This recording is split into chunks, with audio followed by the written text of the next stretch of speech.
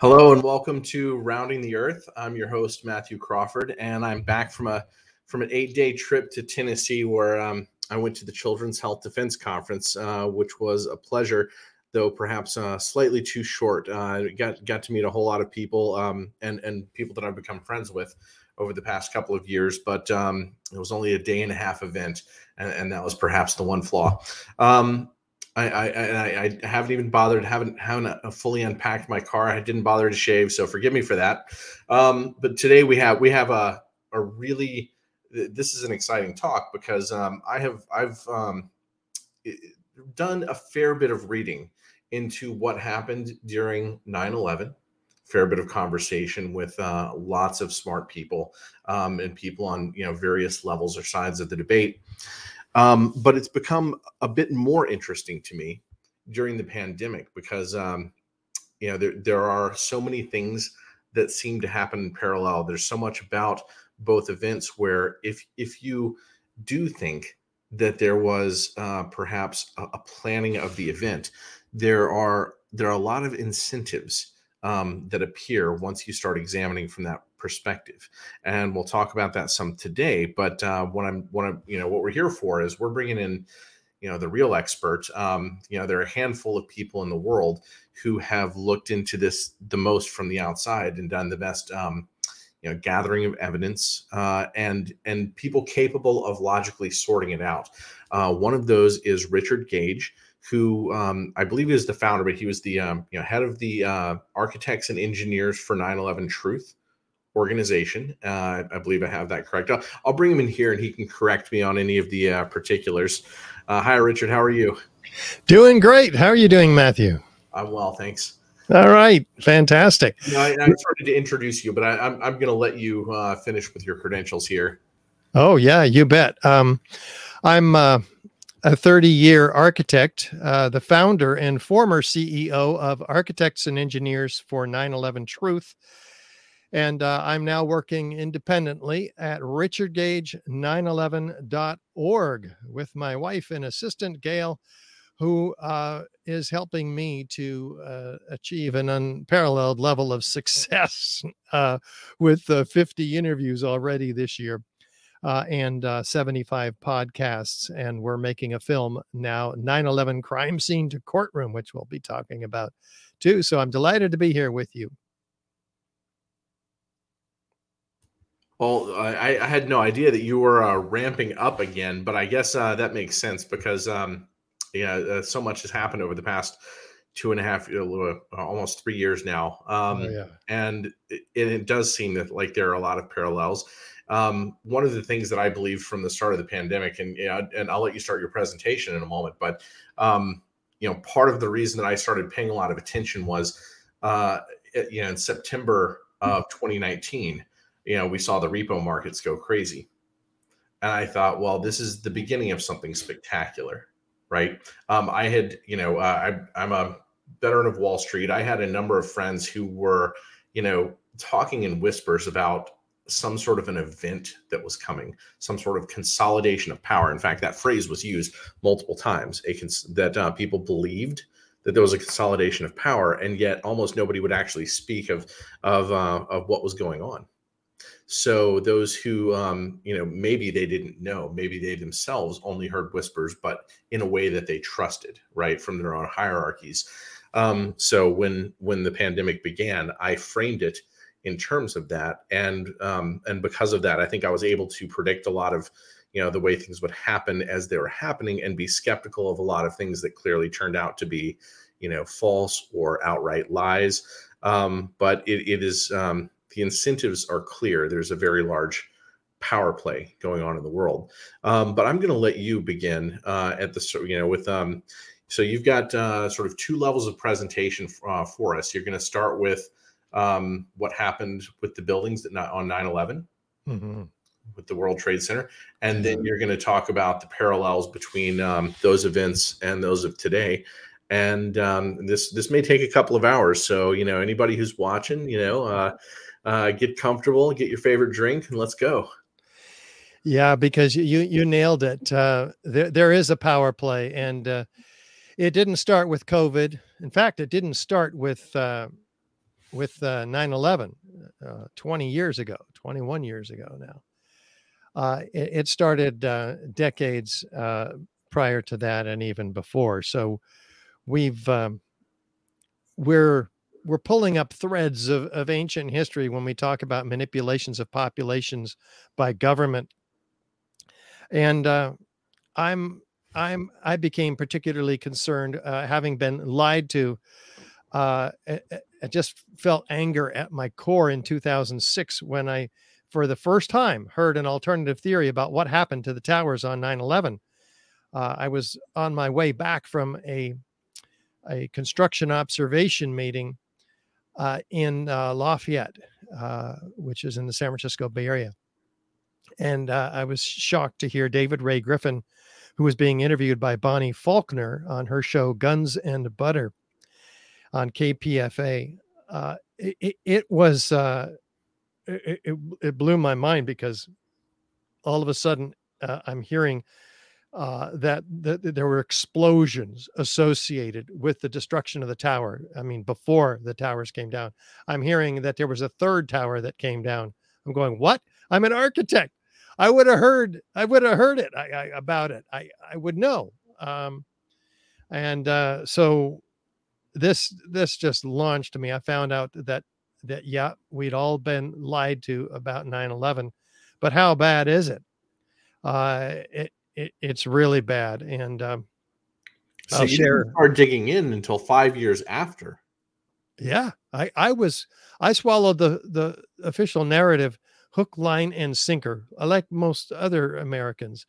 I saw the towers coming down that morning on TV. I was in shock, of course, with most other Americans that this is incredible. We'd never seen a tower come down like this. The Twin Towers were quite explosive, and we were told that it came down by airplanes and fire, but we'll get into that. But it was just too much going on in the world, too much fear being put out. All of a sudden, we can be attacked, from a cave in Afghanistan, and none of us are safe anymore.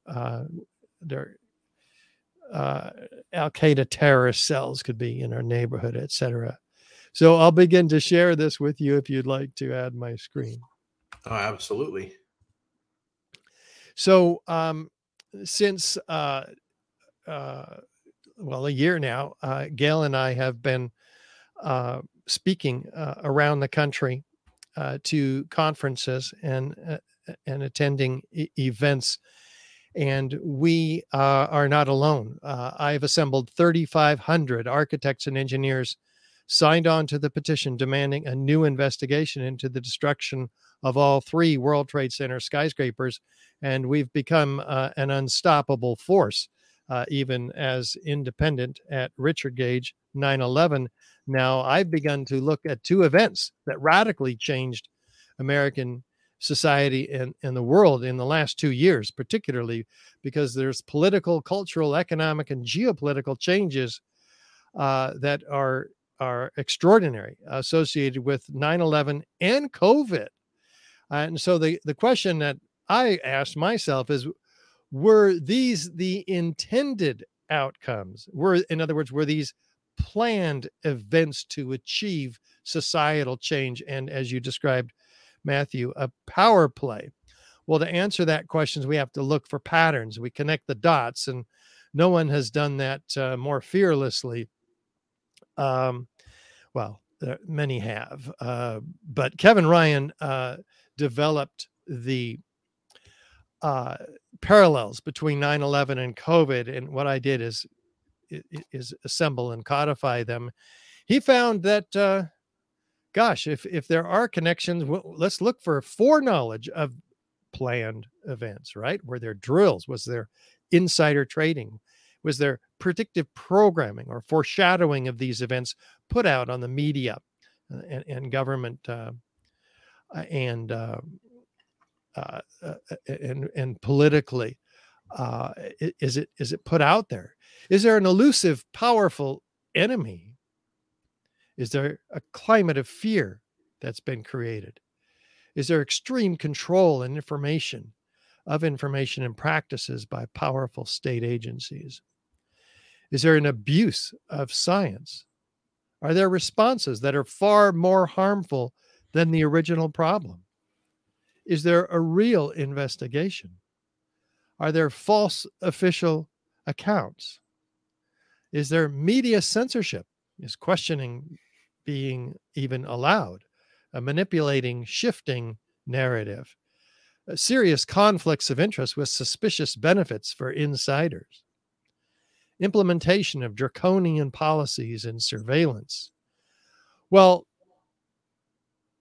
let's just start at the third tower, because, most people don't even know about it. In fact, most architects and engineers don't even know about the third worst structural failure in modern history.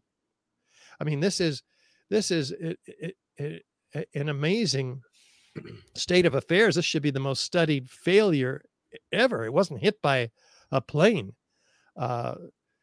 So we have an incredible level. And if I could kind of just to say that for people, in downtown Manhattan, you've got these, the Twin Towers, but there were a number of buildings in there that financial center, and one of those, which was not nearly as tall as the two Twin Towers, but was itself a substantial building. A lot of buildings down there are just giant buildings.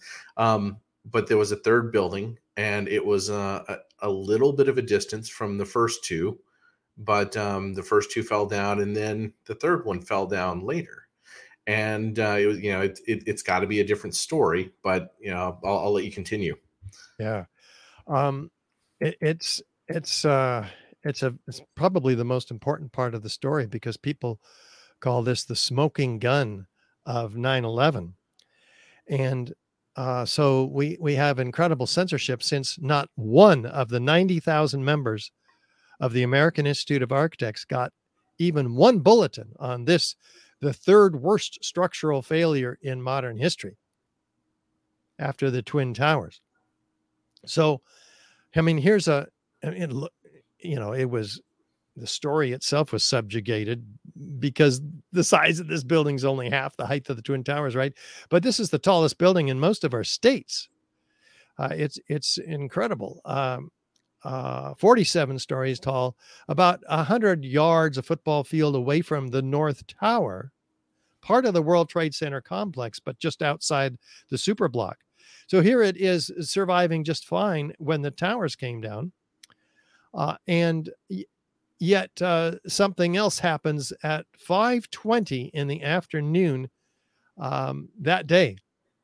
The east penthouse comes down first, and then the whole building drops like a rock straight down, uniformly, symmetrically into its own footprint.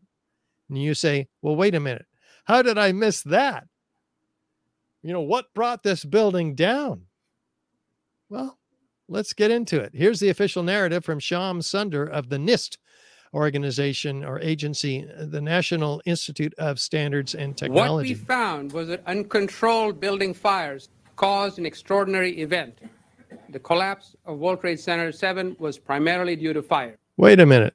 So this building didn't come down because of the towers coming down. There was some damage to building 7, but even NIST says this is not a significant factor in the building's collapse. So just coincidentally, on the same day that these two giant towers come down after being hit by planes, just coincidentally, this other nearby skyscraper just happens to fall down also. I mean, that's essentially the story. I mean, the fire was related supposedly, but nothing like, I mean, really, it's almost like just declaring a total coincidence. Oh yeah. Well, not only that, but they don't even tell people about it. There's 11 videos of it. And go back for just a second. I don't know if you can play that again. Watch his first blink. Shyam Sunder? His first blink. The body language is interesting. Controlled building fires caused an extraordinary event. The collapse of World Trade Center 7 was primarily due to fire. He was holding his eyes wide open. He had sort of a mini blink, and then he had the deliberate blink. All right. Well, at any rate, it's a false official account. because of the evidence you're about to see. I mean, this can't be true. What are those fires that are said to have brought this building down? Well, these are them. They are few, they are small, and they are scattered throughout the building. So, and we're told these are the fires that brought this mammoth building down for the first time ever. Well, these fires were out over an hour before the building came down. So they couldn't have been causing the thermal expansion that is blamed for the cause of this building. I mean, fires have never brought down steel frame skyscrapers in history ever. It's just not a thing. We have dozens and dozens and dozens of very hot, large, and long-lasting fires in these buildings.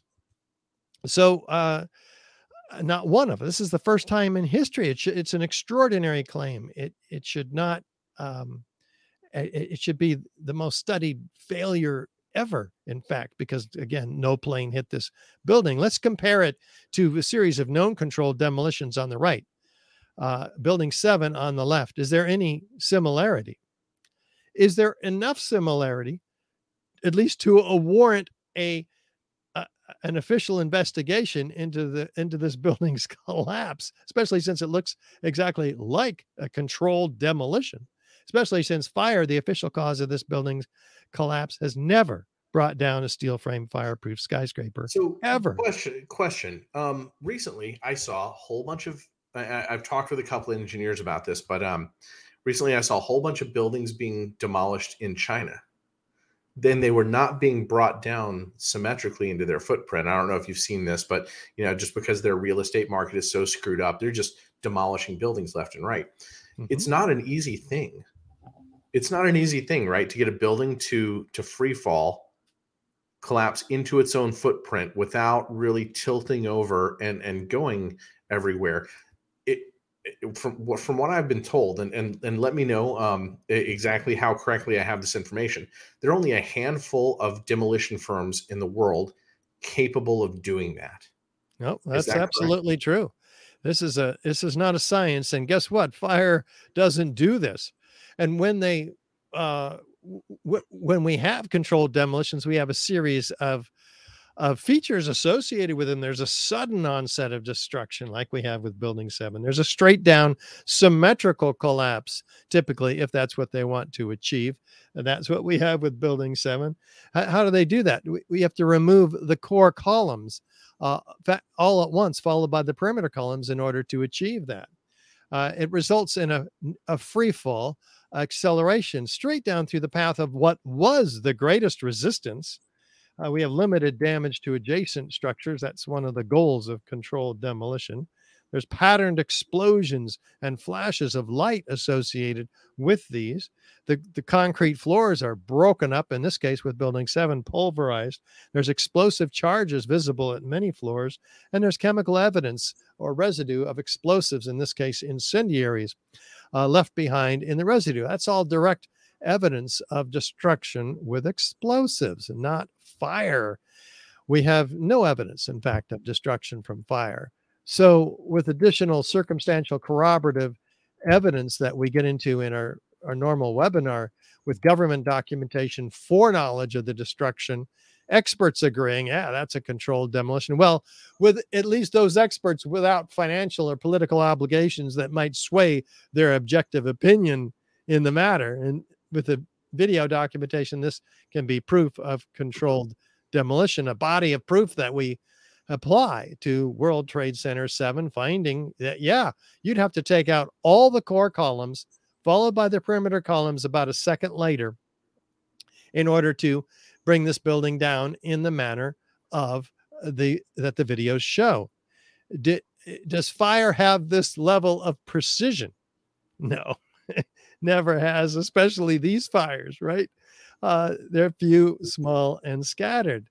So this is the abuse of science that we're looking at here again, trying to blame fire. Why? Well, they decided for whatever reason to blow this building up, and they had to find another reason, another story to tell the American public because that was not palatable, obviously. This was a deceptive controlled demolition, a part of a false flag operation designed to manipulate the American people and the people around the world to invade two other countries, Afghanistan and Iraq.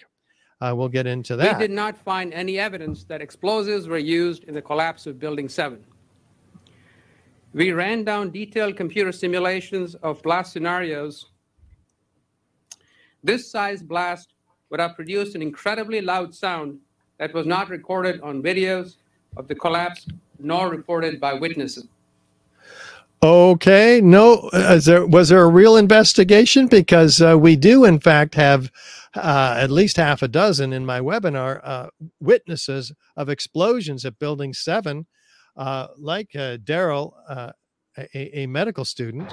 We were watching the building actually because it was on fire. The bottom floors of the building were on fire, and you know, we heard this sound that sounded like a clap of thunder.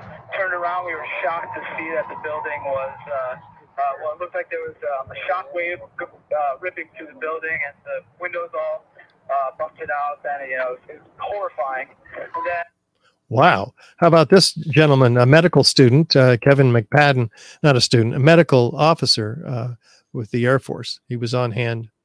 And then it was like another 2-3 seconds. You heard explosions, like boom. It's like a distinct sound. It's not like when in compression, like boom, boom, boom, boom, boom, like floors that were dropping and collapsing.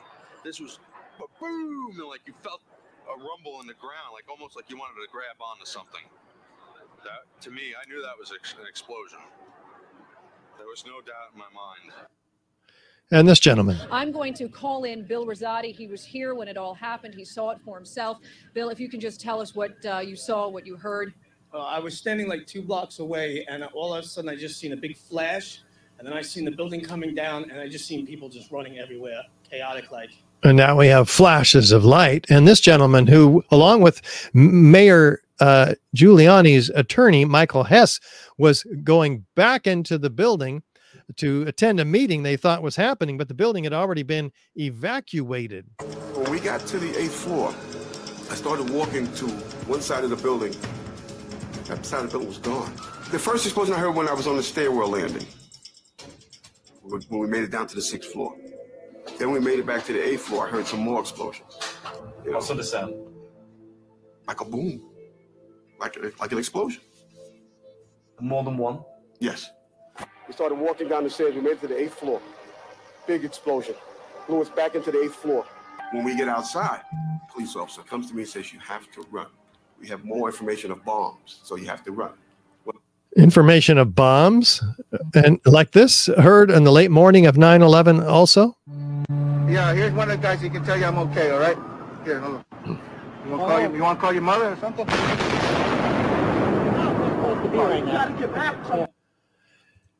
Not one of these witnesses of explosions were included in the NIST report.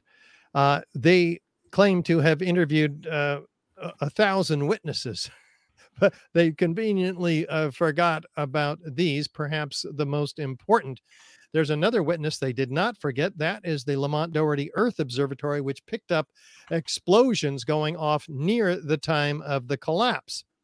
So they say they were produced by the collapse, but if we look carefully, we find that the signals occur at 5:20 and 42 seconds, but the collapse doesn't happen until 10 seconds later. So how can the signals be caused by the collapse? Well, NIST has an answer to this. They said, well, this is likely due to the falling of debris from inside the building, because they have this whole theory that the inside caved in starting 10 seconds earlier, which is ludicrous and disproven in our webinars.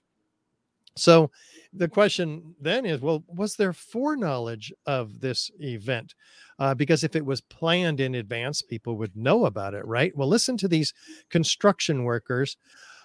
Interestingly, construction workers, not rescue personnel, walking away from Building 7, hearing an explosion over their shoulder, looking back at the building, and then looking straight into the CNN camera and saying this. You hear that? Keep your eye on that building. It'll be coming down. Building is about to blow up. Moving back. Back here. All right, guys? Sorry. We are walking back. There's a building about to blow up. All flame, debris coming down. Wait a minute. The building is about to blow up. How do they know the building is about to blow up and that flame and debris will be coming down? Steel frame skyscrapers that have small fires in them, or any fires, even large fully engulfed fires, have never brought down a steel frame fire protected skyscraper. And so how about what this gentleman had heard? He had heard about explosions, but prior to that, he and others were held back 6 blocks away. They're listening to he's listening to a radio held in the hands of a Red Cross worker. Listen to what he's hearing. At the last few seconds, he took his hand off, and you heard 3, 2, 1. Wait a minute. Do fires bring buildings down to countdowns now? What's really going on here? This is an incredible set of circumstances, and yet not to be outdone, the BBC announced the collapse of this building 20 minutes before it even happened. Let's see. There we go. More on the latest building collapse in New York. You might have heard a few moments ago, I was talking about the Salomon Brothers building collapsing. And indeed it has. Apparently that's only a few hundred yards away from where the World Trade Center towers were. And it seems that this was not a result of a new attack. It was because the building had been weakened during this morning's attacks. We'll probably find out more now about that from our correspondent, Jane Stanley. Jane, what more can you tell us about the Salomon Brothers building and its collapse? Well, only really what you already know. Details are very, very sketchy. Sketchy indeed. There it is standing behind her, and they've announced the collapse. I guess they got the story out too soon. They apologized for this grievous event, citing the confusing events of the day. What does that make them psychic, Matthew? I mean, what's really going on here? So obviously these are false official accounts, in this case put out before the event even occurs, which is a dead giveaway. By the way, we'll see some of the same things in a minute coming up for the COVID scam. So we have all the key characteristic features of controlled demolition, some very uncharacteristic features as well. Direct evidence of destruction is what these are, not evidence of fire, none of them, let alone all of them, with additional circumstantial corroborative eyewitness testimony, etc. That is proof of controlled demolition. For 3,500 architects and engineers signed on to the petition demanding a new investigation. So we have to ask ourselves, if this third tower came down by controlled demolition and they lied about it, do we need to also look at the evidence about the Twin Towers and see if there's some funny business going on here too? And indeed there is. Was there you have a question from the audience here. They said, I wonder how much of the periphery was evacuated, as would be the case with the demolition. Periphery of the World Trade Center site? Yeah. Yes, it was evacuated. I mean, planes hit Twin Towers. The emergency crews needed space to work. They're trying to evacuate thousands of people. So yes, was there additional evacuation with Tower 7? They had moved everybody back because they were expecting it to come down. It was anticipated that it would come down. And that's why Kevin McPadden was held back 6 blocks with others away from the building because they said it had structural damage, which, some of the beams did hit Building 7 from the Twin Towers. So it had some structural damage, but this was clearly not a reason for its collapse whatsoever. Yeah. So we have to ask ourselves, was there a real investigation of the Twin Towers? Because we know there wasn't with regard to Building 7, right? Well, the 9/11 Commission leaders themselves said they were set up to fail. Thomas Keane and Lee Hamilton. It was not considered to be the last word on the attacks, but only a beginning. Why did they say that? We'll find out soon here.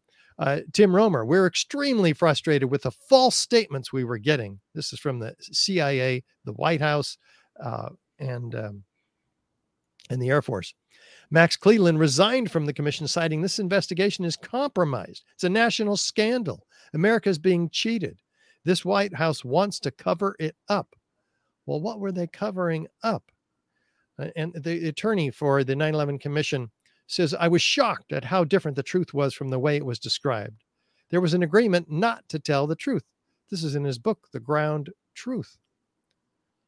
He says what government and military officials told Congress, the commission, the media, and the public about who knew what and when was almost entirely and inexplicably true. This is according to Harry Levins.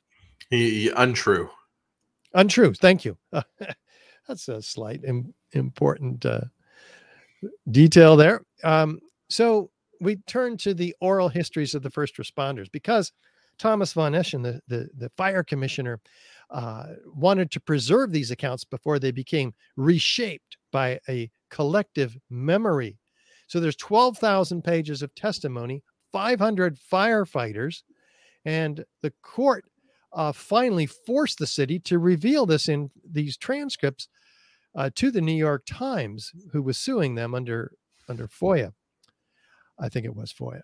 And so in 2005, we finally learn about this. Now, Graham McQueen read all 12,000 pages of, he's a professor in Canada. He did an excellent job and found out that indeed the government was censoring this material for reasons. Because when he read the transcripts, he finds that 118 firefighters, now 156, were observing flashes, sounds of explosions, and other phenomena of explosive demolition, mostly before the towers came down.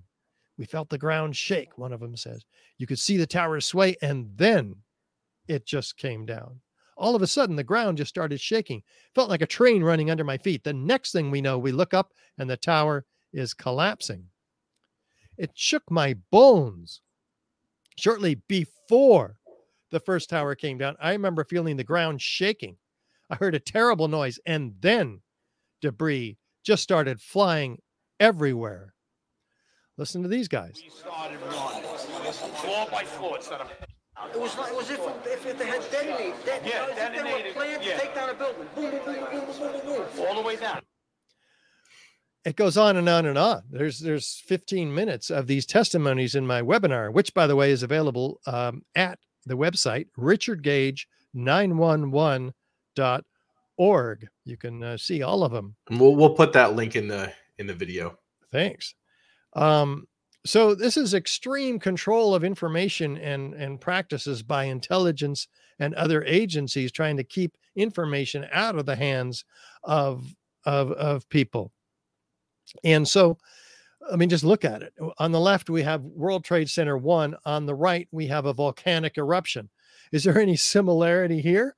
If it doesn't look like, and we'll get to the actual video of the building's collapse, but we have upward, outward arching streamers, freely flying molten objects trailed by thick white smoke clouds. Geometry of fireworks, not a. Yeah, I was going to say fireworks. That's what it looks like. And for a lot of people aren't going to be able to intuitively think through the physics of something like that. But, when you imagine just sort of, chaos going outward, but then the force of gravity beginning to, bring it back down, you get this, very familiar looking shape, like, something that you might see in Carlsbad Caverns or some giant cave with, all the stalactites hanging down. Yeah. But that's what it becomes. And it's unmistakable. Yeah, it really is. I mean, take a look at the evidence of explosions here in the South Tower. I mean, we have asymmetrical damage from the fires, the planes, and the building, which in this case in the South Tower is starting to fall off. But we have complete symmetrical destruction down all four faces of the building. And if you zoom in, you begin to see the leading corner of this destruction is not a building collapsing, which we're told is going on, a gravitational collapse 20 stories or so taller, but a series of explosive events occurring every third floor or so. Individual explosions.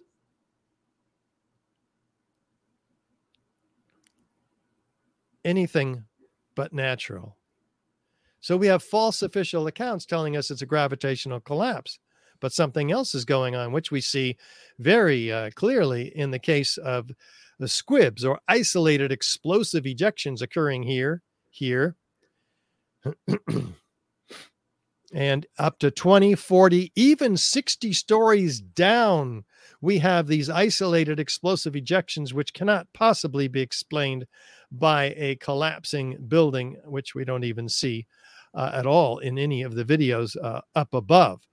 These are not puffs of air. These are solids that are expelled, clearly seen in these video vignettes. On the South Tower, on the left side, in this looped video, we can see dozens of these explosive, well, at least a dozen, explosive isolated ejections, which is responsible for destroying the integrity internally of the South Tower, which is why it begins to fall to the right, but then it begins to settle back in on itself because it's not a solid object anymore after a few seconds of this explosive destruction. No question. You have so much, video and comparison footage. Do you have something like comparison footage of a building being demolished where you see those puffs of smoke, those squibs? Oh, yeah. You saw them, in fact, when we compared it to Building 7. And we'll see some more, I think, coming up here. Let's see how I had to trim this program down quite a bit to fit in our time constraints. But on the webinar at richardgage911.org, you see all of that indeed. Well, the National Fire Protection Association Guide 921 is the guide for not only this country, but several. And it says for fire and explosion investigation, look for shrapnel effects. High order damage characterized by shattering the structure, producing small pulverized debris with the building completely demolished and debris thrown great distances. Well, that's what we have. You can see it in the net result. At the bottom, everything is shattered, save these remaining shards of the building. Everything else has been distributed 600 feet in every direction, like shrapnel. Well outside the perimeter of the towers, broken down to its original, their original lengths. In the case of the columns, 37.5 feet. But they also say in this document, this guide for investigation, look for blast pressure wave effects. Well, what's that? Heavy structural steel pieces freely flying and embedded into the buildings surrounding from 300 up to 600 feet. In every direction. I stop right there? So I debated this a little bit with a friend, maybe 3-4 years ago. They said, I could see just that the shrapnel bringing down like a building around it. And this is one of those conversations, obviously this is a person who doesn't, I don't know, who is not skilled or intuitive with the physics of something like that. But I'm going to mention an event that I was within minutes of witnessing in 1998. I was working on for a hedge fund just off of Times Square, 45th Street. And one of the big cranes, there are a few of these tallest cranes in the world that help build skyscrapers, right?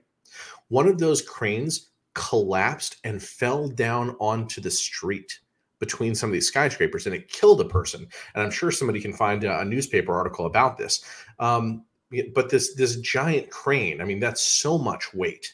That's so much, pinballing between skyscrapers, and they were just fine.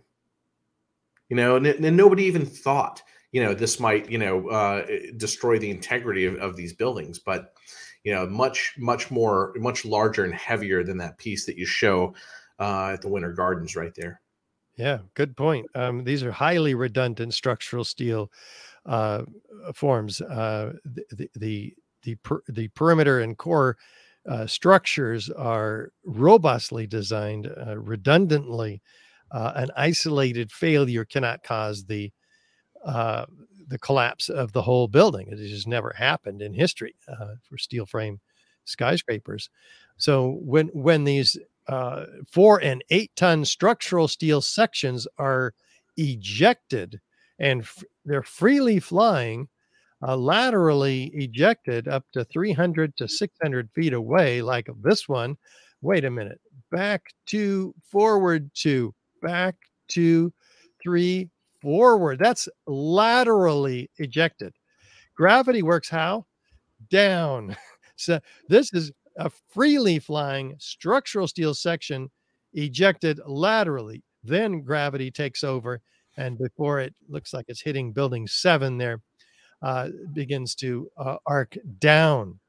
And by the way, we'll take a closer look at what's trailing that laterally ejected structural steel section. So again, we have a manipulated narrative. We're told that there's a collapse, but the evidence is all showing explosive ejections here. By the way, if 100,000 tons of steel framing is distributed well outside the footprint, hundreds of feet, what's crushing the building? This is more than a third of the weight of the building, the steel, 100,000 tons altogether. What's crushing the building if the steel is in midair, ejected laterally? It's not the steel, is it? Well, maybe it's the concrete. Let's look for the concrete, because we don't find we find that the floors are missing down at the bottom. There's 110 floors of concrete in these buildings, each of them, 90,000 tons in each of them. We're looking for 110 of them. We don't find 50. We don't find 10. We don't find 1 acre-sized floor at the bottom. Why? This is a gravitational collapse, we're told. But like gravitational collapses on the right, we see a real one in Mexico where we have pancakes stacked up, right? Where's the concrete? Oh, there it is. It's pulverized in midair. 90,000 tons of concrete in each building, pulverized. All the photos, all the videos show exactly that. And it's pulverized to 100 micron particles distributed across from river to river across lower Manhattan in a blanket 3 inches thick. So if 90,000 tons of concrete in each building is pulverized and distributed like that, what's crushing the building? Wasn't the steel, wasn't the concrete. Here's another third of the weight of the building, at least. 2/3 of the weight of the building is not available to crush the building. And yet we're told that this is a gravitational collapse that crushed the building all the way down to the ground, according to Zdenek Bazant from Chicago Northwestern University in his peer-reviewed paper that was submitted just 2 days after 9/11. All the rest of us are freaked out about these attacks on our country. He's in his den cranking away on the theory that became and remains today the key theoretical basis for NIST's collapse theory of these buildings. It's a complete abuse of science, leading to further abuse in the documentation of 10,000 pages in the $20 million funded of your and my tax money to explain how and why these buildings came down. Did they? No. There's 10,000 pages, but only half a page speculating on the events following the collapse initiation. In other words, the actual collapse. And they hid it in footnote 13 on page 82. Congress tasked them to explain the collapses, but they had their own agenda. And here it is. The focus of the investigation was on the sequence of events from the instant of aircraft impact to the initiation of collapse. doesn't include structural behavior of the tower after the conditions for a collapse initiation were reached. Well, wait a minute. You spent 10,000 pages and you only have one page or half a page on the initiation of collapse. And that is on the initiation of collapse, not the collapse itself. This is complete abuse. There's no real investigation whatsoever. In fact, if there couldn't be, well, there could have been, but they further hampered their own investigation because in easily the largest and most perplexing structurals in modern history, we have 400 truckloads a day removing all but 256 pieces of debris. This is the illegal destruction of evidence in a crime scene. It was sent to China for recycling within weeks, starting just weeks after 9/11. So they have extreme control of the narrative. In this case, abuse of science. I may be misremembering this, but I thought something was sent to Japan. Am I just no? I have no okay. data supporting that. Probably India, China, then. yes. China, yes. But we're talking about. We're told that these fires, which are diminished at the time of the collapse, as you can see by the thick black smoke, brought these towers down. Well, can cooler fires cause weakening of structural steel? It's actually possible, but we have evidence that shows that it's not just weakening of structural steel. It is melting of structural steel. Lots and lots of evidence and eyewitness testimony of molten steel, they call it. It's actually molten iron pouring out of the crab claw excavator here. This is direct evidence of something much hotter because steel does not melt, or iron, until begins to melt at about 2,800 degrees Fahrenheit, twice the temperatures of the very hottest office fires. We can tell how hot this material is by its color. And so this is 2,500 degrees Fahrenheit minimum, 2,800 obviously to begin to melt. And what would you tell a skeptic of your theory here? Somebody who might say, well, sure, maybe it all got that hot. Well, the problem is that jet fuel only burns 600 degrees Fahrenheit, according to ME Petroleum, the major manufacturer of this material. It's basically kerosene. In open air, it only burns 600 degrees. So we have 2,500 degrees. Most office fires don't get hotter than 500 to 1,000 degrees, except in extreme circumstances, which we do not even have here. And that's only 1,500 degrees or so. Here we have another 1,000 degrees of unaccounted for temperature. What can account for that? So we have metal dripping from a beam, says this firefighter, molten steel beams. The World Trade Center structural engineer himself, there's a river of steel flowing. Are these credible witnesses? I think so. Concrete melted. And I didn't even know concrete could melt. It melts at 3,200 degrees Fahrenheit. Fire temperature is so intense, concrete melted like lava around everything in its path.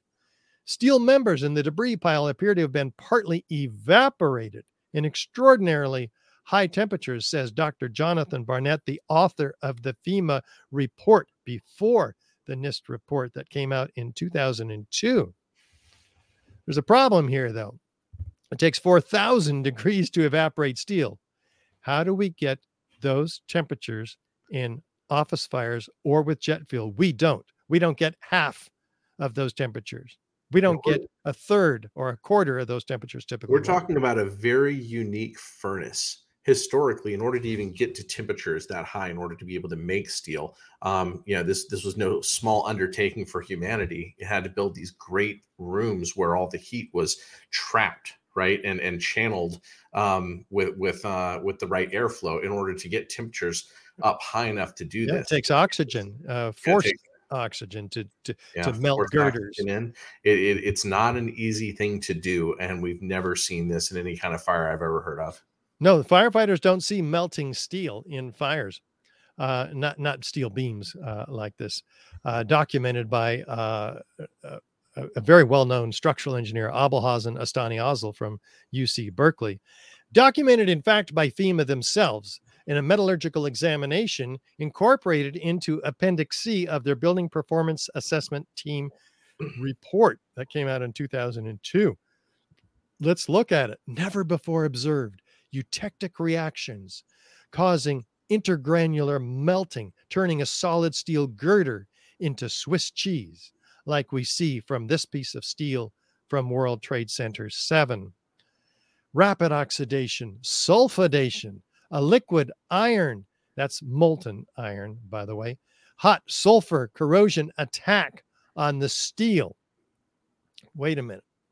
Well, how do we get all of this in the World Trade Center 7 steel? And what happened to this report?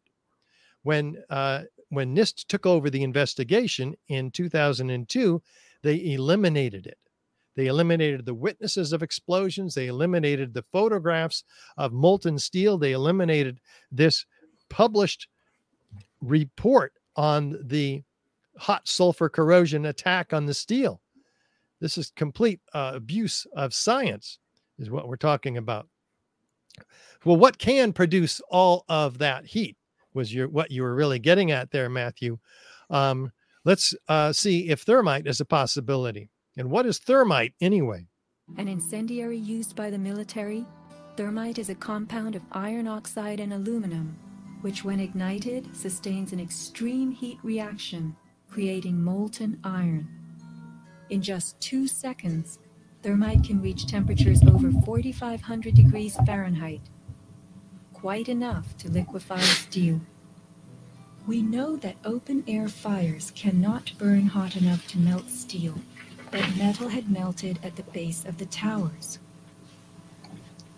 Appendix C of the FEMA report describes sulfur residues on the World Trade Center steel. The New York Times called this the deepest mystery of all. Sulfur slightly lowers the melting point of iron, and iron oxide and iron sulfide had formed on the surface of the structural steel. Sulfur used with thermite is called thermate, producing even faster results. Well, maybe we're getting somewhere here, because if thermite were used, it would account for the incredible temperatures. It produces 4,000 degree temperatures. It would account for the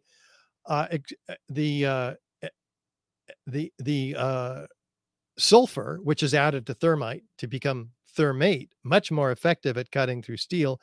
And it would account for the elemental iron, which we're about to see a whole lot of evidence for. We haven't used iron in our skyscrapers for 100 years. This is not structural steel, which is an alloy. This is pure elemental iron. So let's look further, because the NFPA 921 says, look for unusual residues that could arise from thermite or other pyrotechnic materials. NIST says they found no corroborating evidence to suggest that explosives were used. But a year later, they finally admit in writing, NIST did not test for the presence of explosive residues. You probably won't find what you're unwilling to look for. So others did, though. And in fact, it wasn't that hard to find. Dr. Stephen Jones does analysis on several of these, and he found evidence of thermite, which we have in our webinars. But also, he notes that it would produce a white, yellow, hot liquid metal, like we see pouring out of the South Tower minutes prior to its collapse. And like we can tell from its color, what its temperature is, exceeding at least 2,500 degrees. Can I stop there for a moment? Oh, yeah. So I remember I've seen that video before, but here's a thought. If that is liquid metal pouring out of one side or one corner of the building, that's evidence of non-uniform heating of the corners. right? And in order for something to collapse, straight down, the people who think that steel, when it gets a little bit wobbly as the temperatures go up, oh sure, that could have caused it to collapse down. Those people, they what they need is for the heating to have happened at an extraordinarily even, exactly the same in all the corners in order for that to happen. Well, what we seem to have here is a combination of thermite and high energy explosives. Before, we showed you the sequences of explosions, which are very even. In this case, we have evidence of liquid molten iron or steel pouring out of the south corner.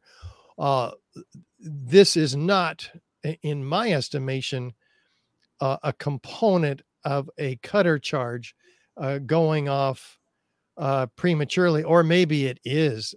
Maybe it's premature. We don't have. We don't. It seems to be an aberration. Maybe it went off early. We don't know what's going on here, frankly. We just know that it cannot be accounted for in the official narrative. Make sense?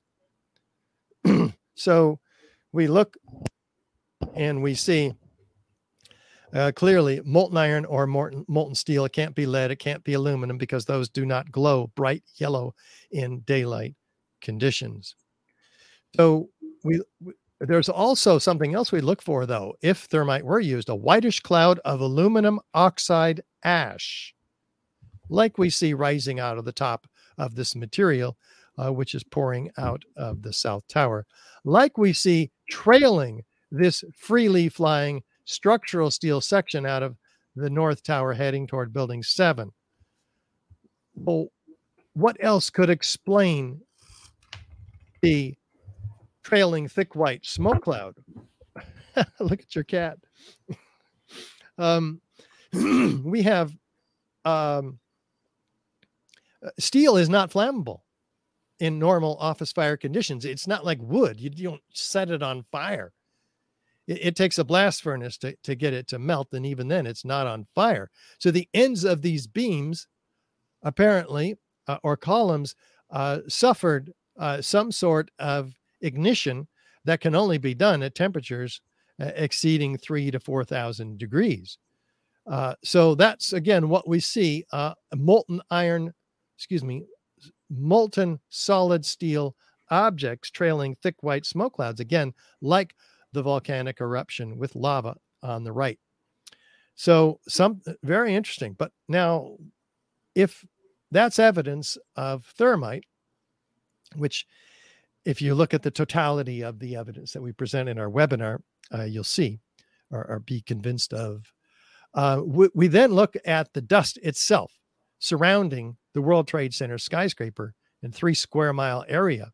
And the USGS, the U.S. Geological Survey, does a particle atlas where they do deep, detailed research into what is the dust composed of in 2006. And they find that 30% of some of these dust, 6% of some of these dust samples, but all of them have these previously molten iron microspheres, about the diameter of a human hair on average. Well, this is curious at best. Again, we haven't used molten iron in our skyscrapers for 100 years. So where do these come from? They do compose up to 6% of the samples, up to 4 tons altogether by extrapolation, the weight or volume, I forget which it is. And R.J. Lee, an environmental consulting group, also does analysis on the dust. They find that these iron spheres are composed, are manifested during the event. They're melted during the event. So not before by the welders putting the building together, not afterward by the iron workers taking the building apart, but during the event. Well, what's a possible way that could happen? Let's look at thermite in a controlled experiment where we see looks like thousands of sparks, but they're spherical melted iron particles, and they fall into the pan. Could that, by the way, be what's responsible for the toasting of the tops of these cars surrounding the World Trade Center in this very high heat event? What else could explain this? How far away are those cars? They're close. In this case, I believe they were all towed to this location, but they were much closer around the streets of the World Trade Center. Was there anyone who wasn't well evacuated who might have gotten caught at that distance? Huh? Was there anyone who might have been found dead in that area? Oh, you mean who did not jump out of the building? Right. Because a lot of people did that, about 300, as a matter of fact. I don't know. I don't know the answer to that question. That's a great question, and I don't have the data. So what else was found in the World Trade Center dust? If there's evidence of ignited thermite in the previously molten iron microspheres, is there evidence of unignited thermite? Well, this got the attention of a team of 8 international scientists led by Niels Harrit in Copenhagen, and they analyze and peer review 4 of their 7 studies. They find in each case, all 7 actually, these curious red-gray chips, about a 1/16 of an inch large. They look like paint, right? They're dual layered, in fact, red on one side, gray on the other. They find through a study of the red layer that it has aluminum and iron in it, iron oxide. Iron oxide and aluminum are the ingredients of thermite. Thermite, by the way, is an incendiary used by the military to cut through steel like a hot knife through butter. It does that because ignited at a very high temperature, the oxygen from the iron moves to the aluminum, producing molten iron and aluminum oxide ash. So they get real curious now. And by the way, these chips were attracted by a magnet. So they're very high iron content, which prompted them to do the X-ray energy dispersive spectroscopy study we just talked about the results of. And so they get even more curious, zoom in 50,000 times with an electron microscope, and what do they find?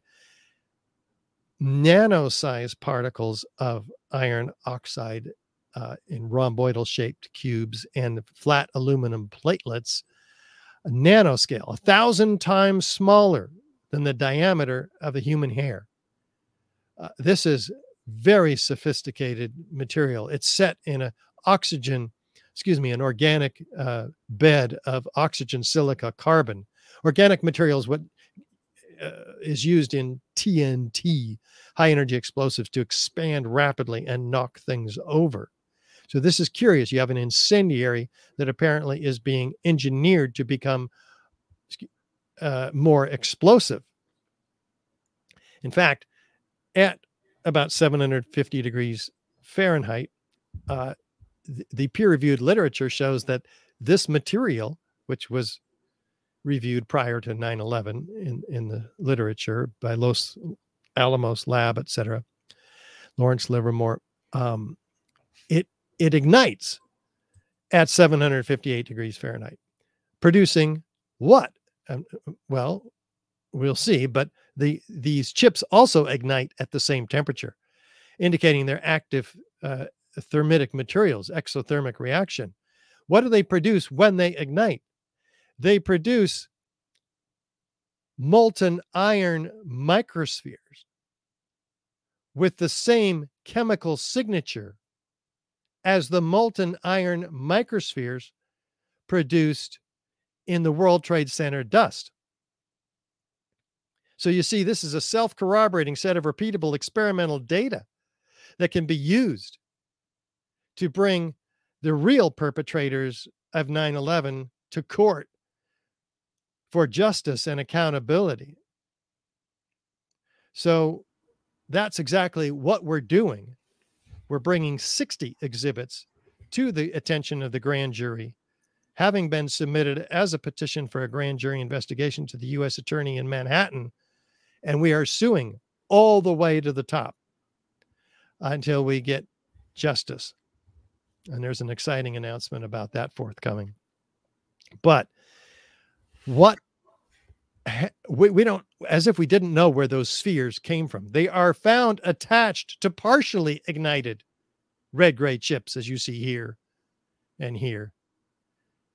So it's not a mystery. This is made only in the most advanced defense contracting laboratories, who, by using nanotechnology, due to the extremely small particles of iron oxide and aluminum powder, the surface area increases exponentially. So the chemical reaction is instantaneous, producing a more explosive material. It's not made in a cave in Afghanistan. It's made only in the most advanced defense contracting laboratories. So the peer-reviewed paper in the Bentham Open Chemical Physics Journal documents that this is active, unreacted thermitic material in the World Trade Center dust, incorporating nanotechnology, highly energetic, pyrotechnic, or explosive material. It's both, actually. So did the investigation of NIST find any of these chips? No, we saw that they didn't even look for it, much less find it. So it's not a real investigation. And yet we have all 10 key characteristic and some very uncharacteristic features of controlled demolition, none of which can be attributed to fire, let alone all of that evidence. With additional circumstantial corroborative evidence, this is clearly proof of controlled demolition, a body of proof that seems irrefutable to 3,500 architects and engineers. But do we even go deeper? Do we find out if there are direct parallels between 9/11 and COVID? Well, when events are planned, we know about it in advance. We already saw some foreknowledge in the case of 9/11. Guess what? There's a lot more. NORAD practiced 28 hijacking exercise events within 2 years of 9/11. It's incredible. They even included a hijacked airliner meant to crash into a building in New York City. How many, if you went back 5 or 10 years, so that's 14 a year, that's more than one a month. What if you went back 5 years, 10 years before that? Well, half of them were actually happening on the day of 9/11, coincidentally. So that didn't answer your question? It didn't, but I do recall that there were exercises going on, but you're saying that like 14-ish of 41 altogether. An incredible, and designed to put false blips on the screens of the radar techs from NORAD, confusing them about what's real world and what's exercise. They make such comments. They're recorded. Look how many are on 9/11 and through 9/11.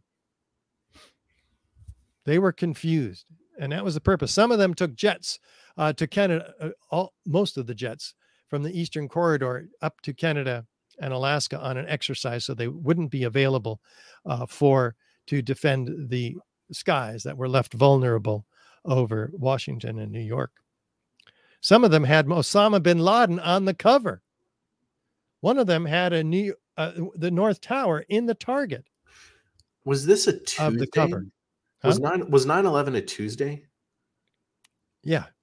Seems like a strange day to be ending, multi-day drills on. I don't know. To the ones that said through 9/11, I'd be curious to see if there's historical, documentation of what days those start and end on. That would be an interesting experiment.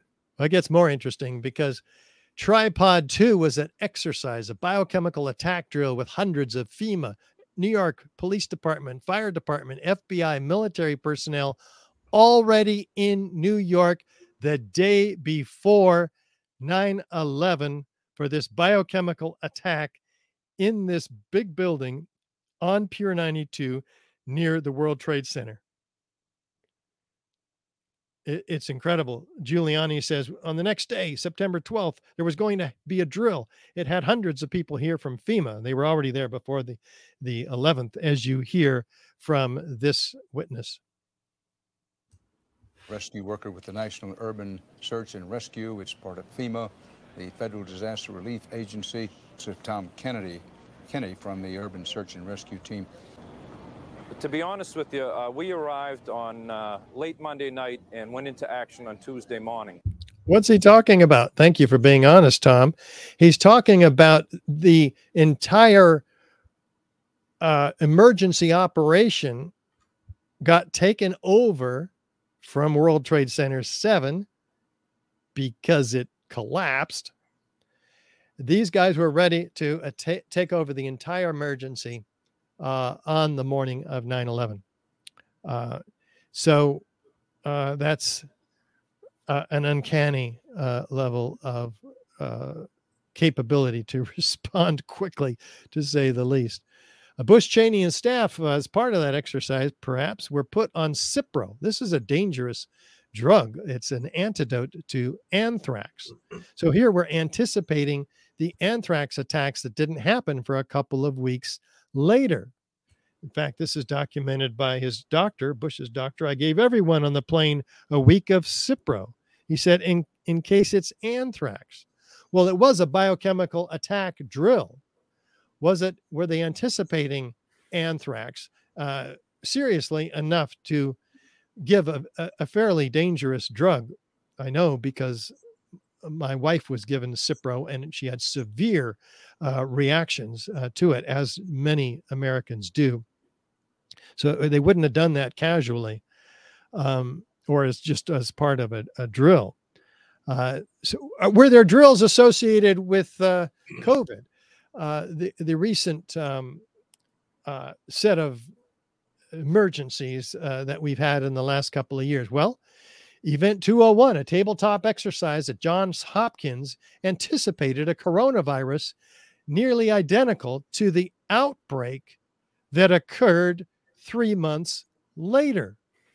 Now, this was a big deal. They actually put out a lot of publicity. We could have a pandemic sponsored by Bill and Melinda Gates Foundation and the World Economic Forum. It was a very big deal. And in fact, they anticipated not only the coronavirus, but the fact that there would be a vaccine that would be ready, and the resistance from the public and from aware doctors, resistance to the vaccine, and how to overcome that resistance, which they call disinformation, and sought to overcome. And right before it started, they switched the script from influenza to coronavirus. That happened right before the event. The original scripts were influenza. I don't know how many people know that.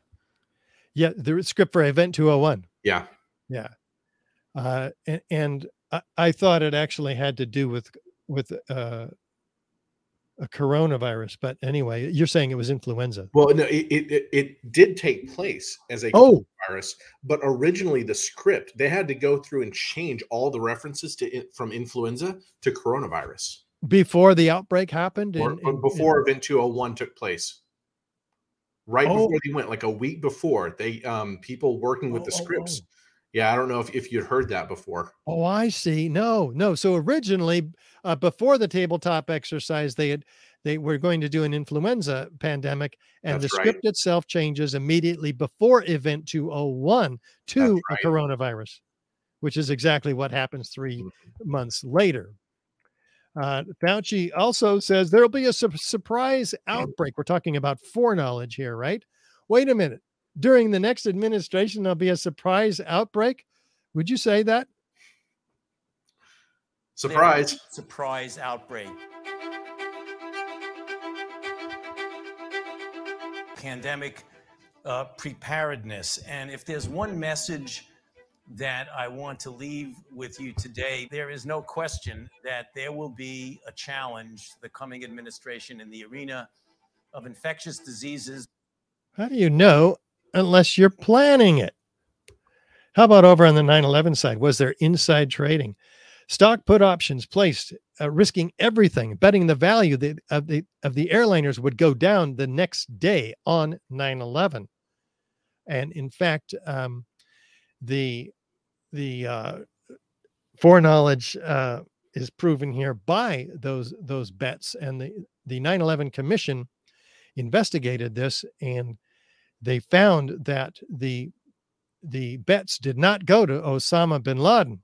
They couldn't trace it to, so they said it was not insider trading. What? Well, who did it go to? It went to, they followed it to the Deutsche Bank, and run by Buzzy Krongard, former CIA director or subdirector. But they considered it unconsequential. So this is direct evidence of foreknowledge here. Yeah, I'm going to stop right there.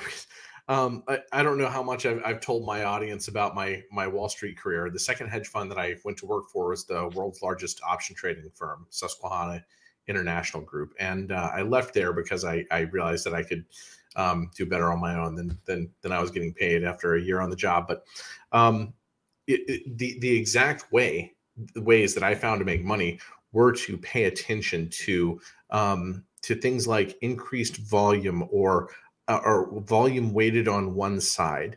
When you see the total volume of the puts and the fact that it was buyers, it was people going long, right? The market makers in the pit, they were having to sell. And in fact, they were probably going beyond the market makers.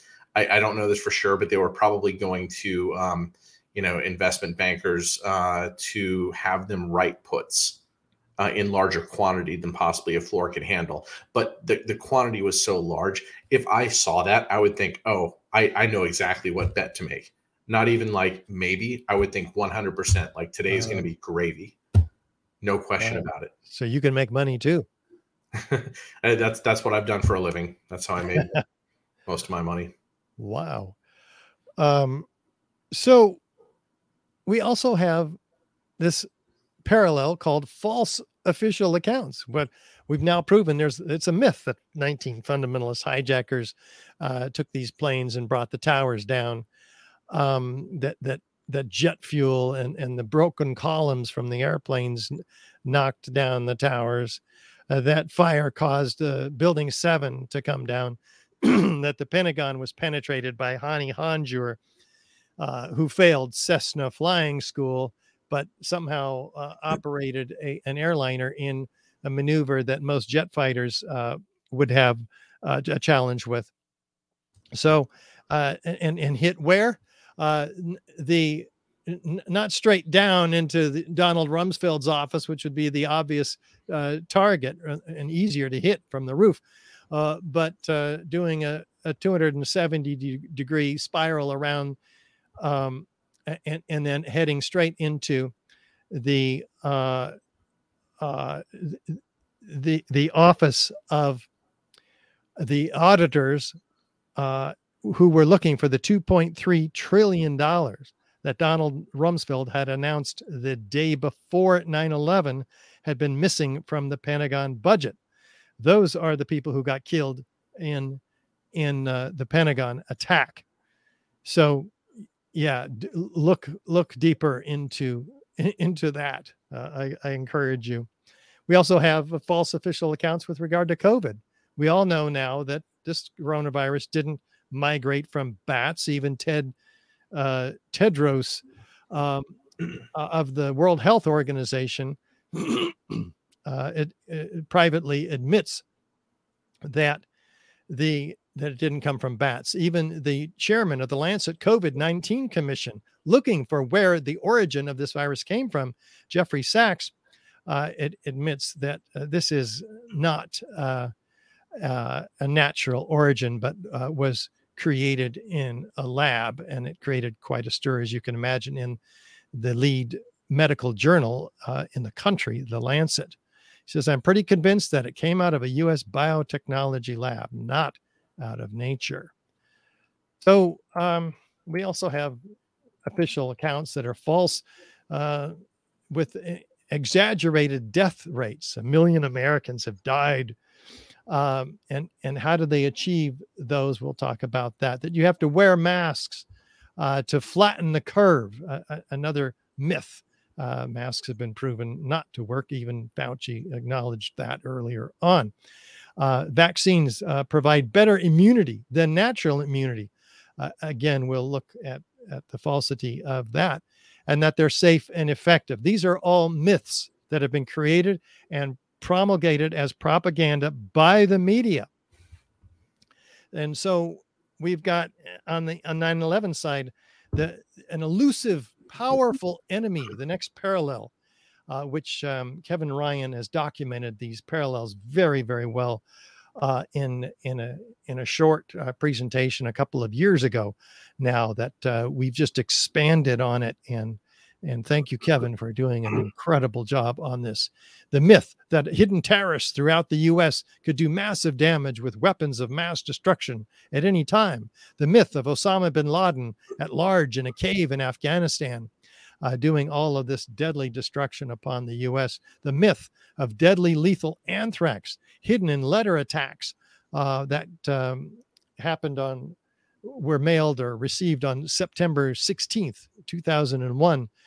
Via Muslim terrorists. Well, it turns out that's a myth destroyed by the fact that this particular strain of anthrax was produced in the U.S. in a military lab, which the FBI ultimately admitted and dropped their case against Bruce Ivins, who was suicided or committed suicide.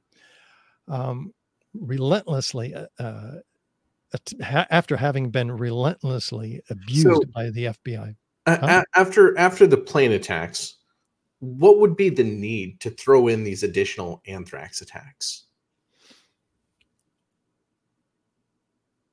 It turns out that the target of the anthrax attacks was Congressman Leahy and Daschle, or senators. They were holding up the Patriot Act, which was submitted for legislation days or was it weeks after 9/11. Right. There's that piece. It's threatening of the people who might, stop the legislation that they want passed. But I want to throw out a second piece just because of what we've seen during the pandemic, which is if you need to justify tens of billions of dollars in this biolab, spending that the NIH does, sort of as an arm of the DoD, really, as a proxy arm of the DoD, then such an attack justifies a lot of spending, and it might even be spending that doesn't even really take place, just money laundering. Yeah, well, that's a very good point because I got to look deeper into that one too. I appreciate that. Thank you. Because we have the same problem with regard to COVID, right? The virus is so small, it can't be seen. It can come at you, this elusive, powerful enemy, any person or surface that you touch. I found myself afraid to touch an ATM machine because I didn't have gloves on. It's like fear builds up inside of you.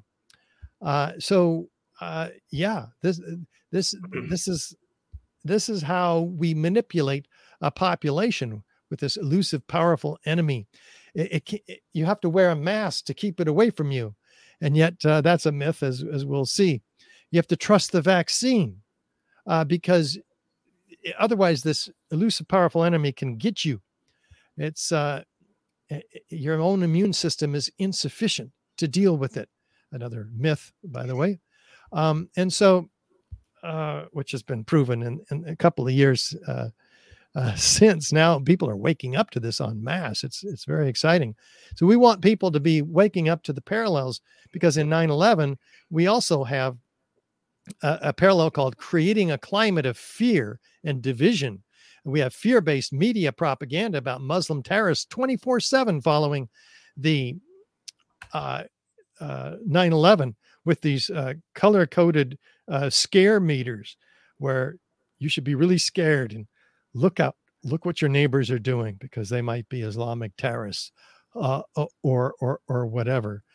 So we on the and we find and there's these terror events that the FBI manufactured and having infiltrated loosely affiliated Muslim organizations, mostly deranged, drug-induced lunatics who are encouraged to start a jihad and blow up something. So the FBI, having informants therein, brings them to justice after starting the whole thing. So we have a similar thing going on with COVID. Alarmist predictions of mass deaths. Hundreds of thousands of people could die. Overcrowded hospitals, crises, not enough respirators, even mass graves. This fear is incredible through the COVID cases and the death numbers exaggerated, which we'll get into here. Yeah, not to mention the New York link. Right? It was New York where we saw the bulldozer, starting to create the mass grave, and where the ship was brought in, the hospital ship, right? I didn't see that. They had a bulldozer on the media for mass graves. Yeah, in New York, when there was so much death, especially in the nursing homes there, they showed images on the news of a bulldozer pushing dirt, like they were making the mass graves right then. Oh my God. And they never were, of course. Oh, wow. They just, it's just a part of that fear propaganda. They also have the myth out there: asymptomatic people can become super spreaders. You can kill your own family members, grandma, so don't go visit her. A pandemic, Biden says, of the unvaccinated. This fear is incredible. And the CDC, with extreme control of information by governmental agencies and international corporations, the CDC, the WHO, NIAID, NIH, Pfizer, Gates, Fauci, controlling the propaganda. It's coming from these central sources. The White House National Security Council was in control of Event 201 3 months earlier. So this is an intelligence agency operation. Bill Gates grants to the international media $319 million to help dispel disinformation and promote the official narrative. You might call this advertising, because of course he personally benefits from the vaccines. And this is on top of $1 billion pushed through a bill in Congress. So much money was showered on the media. And boy, did they put it out there. Is this a conflict of interest? I mean, we got to ask ourselves. He's paying the media to push his vaccines. NIAID Fauci originally praises the immune system. Take a look. If she really has the flu, she definitely doesn't need a flu vaccine. If she really has the flu, she should not get it again. No, she doesn't need it, because it's the most potent vaccination is getting infected yourself. Wait a minute. What? The human immune system does work, and it's more effective than the influenza vaccine? Well, let's go further. Neil Ferguson's computer modeling catastrophic projections proved wrong. The simulations driving the world's response to COVID-19. How epidemiologists rushed to model the corona pandemic. Ferguson is one of the highest profile faces in the effort to use mathematical models that predict the spread of the virus. The research does not get much more policy relevant than this. So this gentleman's computers drove the policy, fearing 500,000 deaths if the government doesn't take immediate action. Prime Minister Boris Johnson, almost immediately after this paper, announced stringent new restrictions on people's movements. This all came out of a computer, just like NIST's material came. And it was a computer model designed to model the flu. That's one thing. And notice that you don't see any bands around, like, right? Like, in order to produce a model like this, you should have, like, tolerance levels. You should have bands, and there are several variables involved, and those bands should be large enough that those shouldn't be curves; they should be blobs, essentially. Like, this modeling is total nonsense from beginning to end. But even worse, Ferguson had put out these types of models several times before, making numerous false predictions from other outbreaks that turned out to be nonsense, like something like 6 or 8 times. The idea that he would be looked to like an expert for policy at this moment was total nonsense. His entire past was filled with false predictions. Mm-hmm. And it's incredible because it's been exposed. It's far worse than we knew. Ferguson predicted catastrophic death tolls in March of 2020 unless governments around the world adopted his preferred suite of non-pharmaceutical interventions to ward off the pandemic. These are lockdowns, etc. So this is used to justify lockdowns, and it failed its first real-world test. There's an extreme disparity between the projections and reality. So it's been exposed. Now we have the same thing, the abuse of science like this with regard to 9/11, where the NIST computer models for both the Twin Towers and Building 7 were completely one-sided to show that the building could come down exactly as the videos showed, when in fact those who've challenged these computer models with computer models of their own, like the World Trade Center Building 7 study by Leroy Hulsey, professor at the University of Alaska, did a 3-year, $400,000 study, a 4-year, $300,000 study on Building 7, showing that it couldn't have come down by fire at all. If it did, it would have tipped over, but that's only when they manipulated 3 columns and forced them to fail. So we also have hundreds of eyewitnesses of explosions, which were omitted. That evidence, extreme temperatures of molten iron, billions of molten iron, microspheres and chips of nanothermite, all scientific evidence completely overlooked, if you will, to put it politely, in this fraudulent report, to put it in realistic terms, by NIST. On the COVID side, we have the ignoring of established science of natural immunity of the body and a population or herd immunity. We have a 2-year safety efficacy studies that weren't completed, though they were promised. 20,000 placebo recipients were given the vaccination, eliminating the control group. This is complete abuse of science. In fact, it's documented in the Medical Express. Vaccine trial participants who received the placebo now hop the line for the real thing from Pfizer. So now you don't have any kind of scientific study.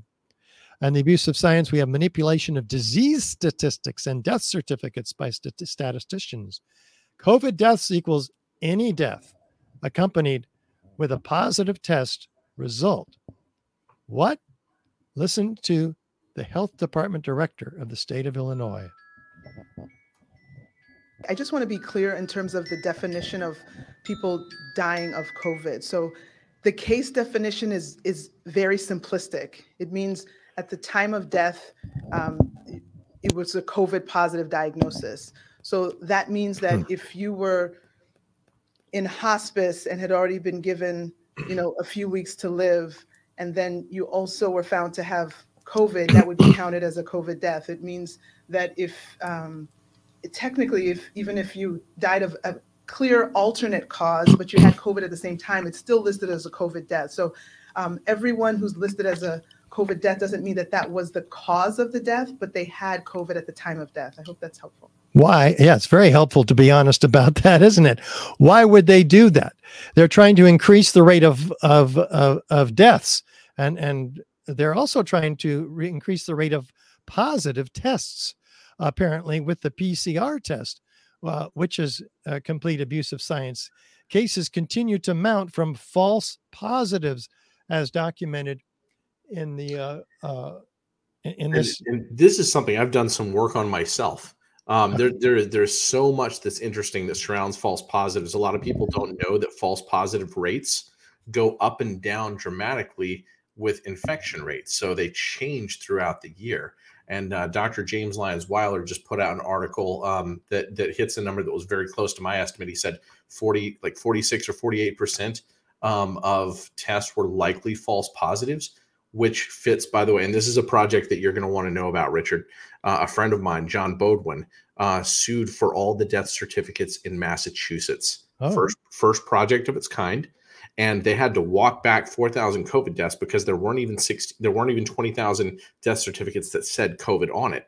But then you get to 16, and he went through them by hand and said about half of them, which would justify the James Lyons Weiler number, which is a number that was very close to my own. He said about half of them are with COVID, not due to COVID. You can just see blunt force trauma to the head, things like a lot of it's obvious, right? So anyhow, sorry to interrupt you, but this was a place that my audience is going to know a lot about this false testing. Yeah, this is very important. And Dr. Madhavassetti is one of the incredible writers who has exposed so much of this. And I know that you know him. In fact, thank you, Madhava, for bringing Matthew and I together so that we could get this information about the parallels. Matthew's audience, as he mentioned, already being familiar with some of the abuses, like the PCR tests. Who's the inventor of the test, Kerry Mullis, says they're not to be used for the diagnosing of disease. What? With PCR, he says you can, if you do it well, you can find almost anything in anybody. You want to add to that, Matthew? Yeah. So my wife actually designs PCR assays. She's a biochemist, and you do have, especially when you're out of laboratory conditions, there's so many things that can get into a sample, and eventually you ramp up the cycles high enough, and you just you have a mistake, or you have an off-target amplicon that winds up being ramped up and says, hey, we found what we're looking for, right? And so and that's just one of numerous ways, right? There's also this issue that coronavirus is not one genetic sequence. It's this cloud, and it could even be like numerous lineages, right, with different genetic sequences. When you test for nucleocapsid, when you test for S protein, when you test for E protein, you might be actually finding fragments from 3 different viruses, right? Like there's so many like things influenza, for instance. Very possibly. And it took the CDC and the FDA, they put a hold on PCR for 2 full months in 2020. This is actually what made me just, flip my shit, and and start, researching a lot of this. Was, I took a walk and, talking with my wife about this, I was like, tell me this isn't the nonsense that I think it is. But 2 months, and that 2 months when they didn't allow other people to design and apply their tests, that's 2 months that you could possibly design tests that that intentionally pick up whatever it is you want to surveil, right? If you want to be real clever statistically, you could fit the puzzle together to look for something that is there. It could even be, and there's a theory that there is an aberrant influenza strain out there, which could explain why it was negative to all surveillance for 2 years, right? There's a number of things that could have happened, but this is exactly what goes wrong. You create the possibility for deception when you allow a proxy test like this. It's not that PCR is useless. You could use it for good surveillance purposes, but to act like it's a diagnostic test, that's nonsense. It invites so much, so much manipulation. Well, that's what the public believes is that these are diagnostic tests, and if they get a positive, they should quarantine themselves. When kiwi fruits and bananas have been tested positive, and many other objects like that. So there's these fact checkers also that who are they funded by the way, when they fact check disinformation or conspiracy theories? They're funded by those people who are profiting from the vaccines, like the Gates Foundation, who funds these fact checkers. We have cheap, effective COVID medical treatments that work, like ivermectin and hydroxychloroquine, previously approved by the CDC. All of a sudden, they're banned, and they're shown to be effective. But the Wall Street Journal publishes studies that were manipulated, and saying that they didn't reduce hospitalizations. Do you want to add to this? Because you've done some work here too. Citing a flawed, unpublished study is what the defender has exposed this, concluding that ivermectin didn't reduce COVID-19 hospitalizations. Tanking a key systematic review showing how ivermectin could have saved millions of lives early on, because the Wall Street Journal misled them. Yeah, and there was a lot of evidence out there that people didn't even go to collect. I have a video from a doctor in Brazil who went and gave an entire neighborhood ivermectin, 3,000 people, and this was when Sao Paulo was just overwhelmed with COVID cases.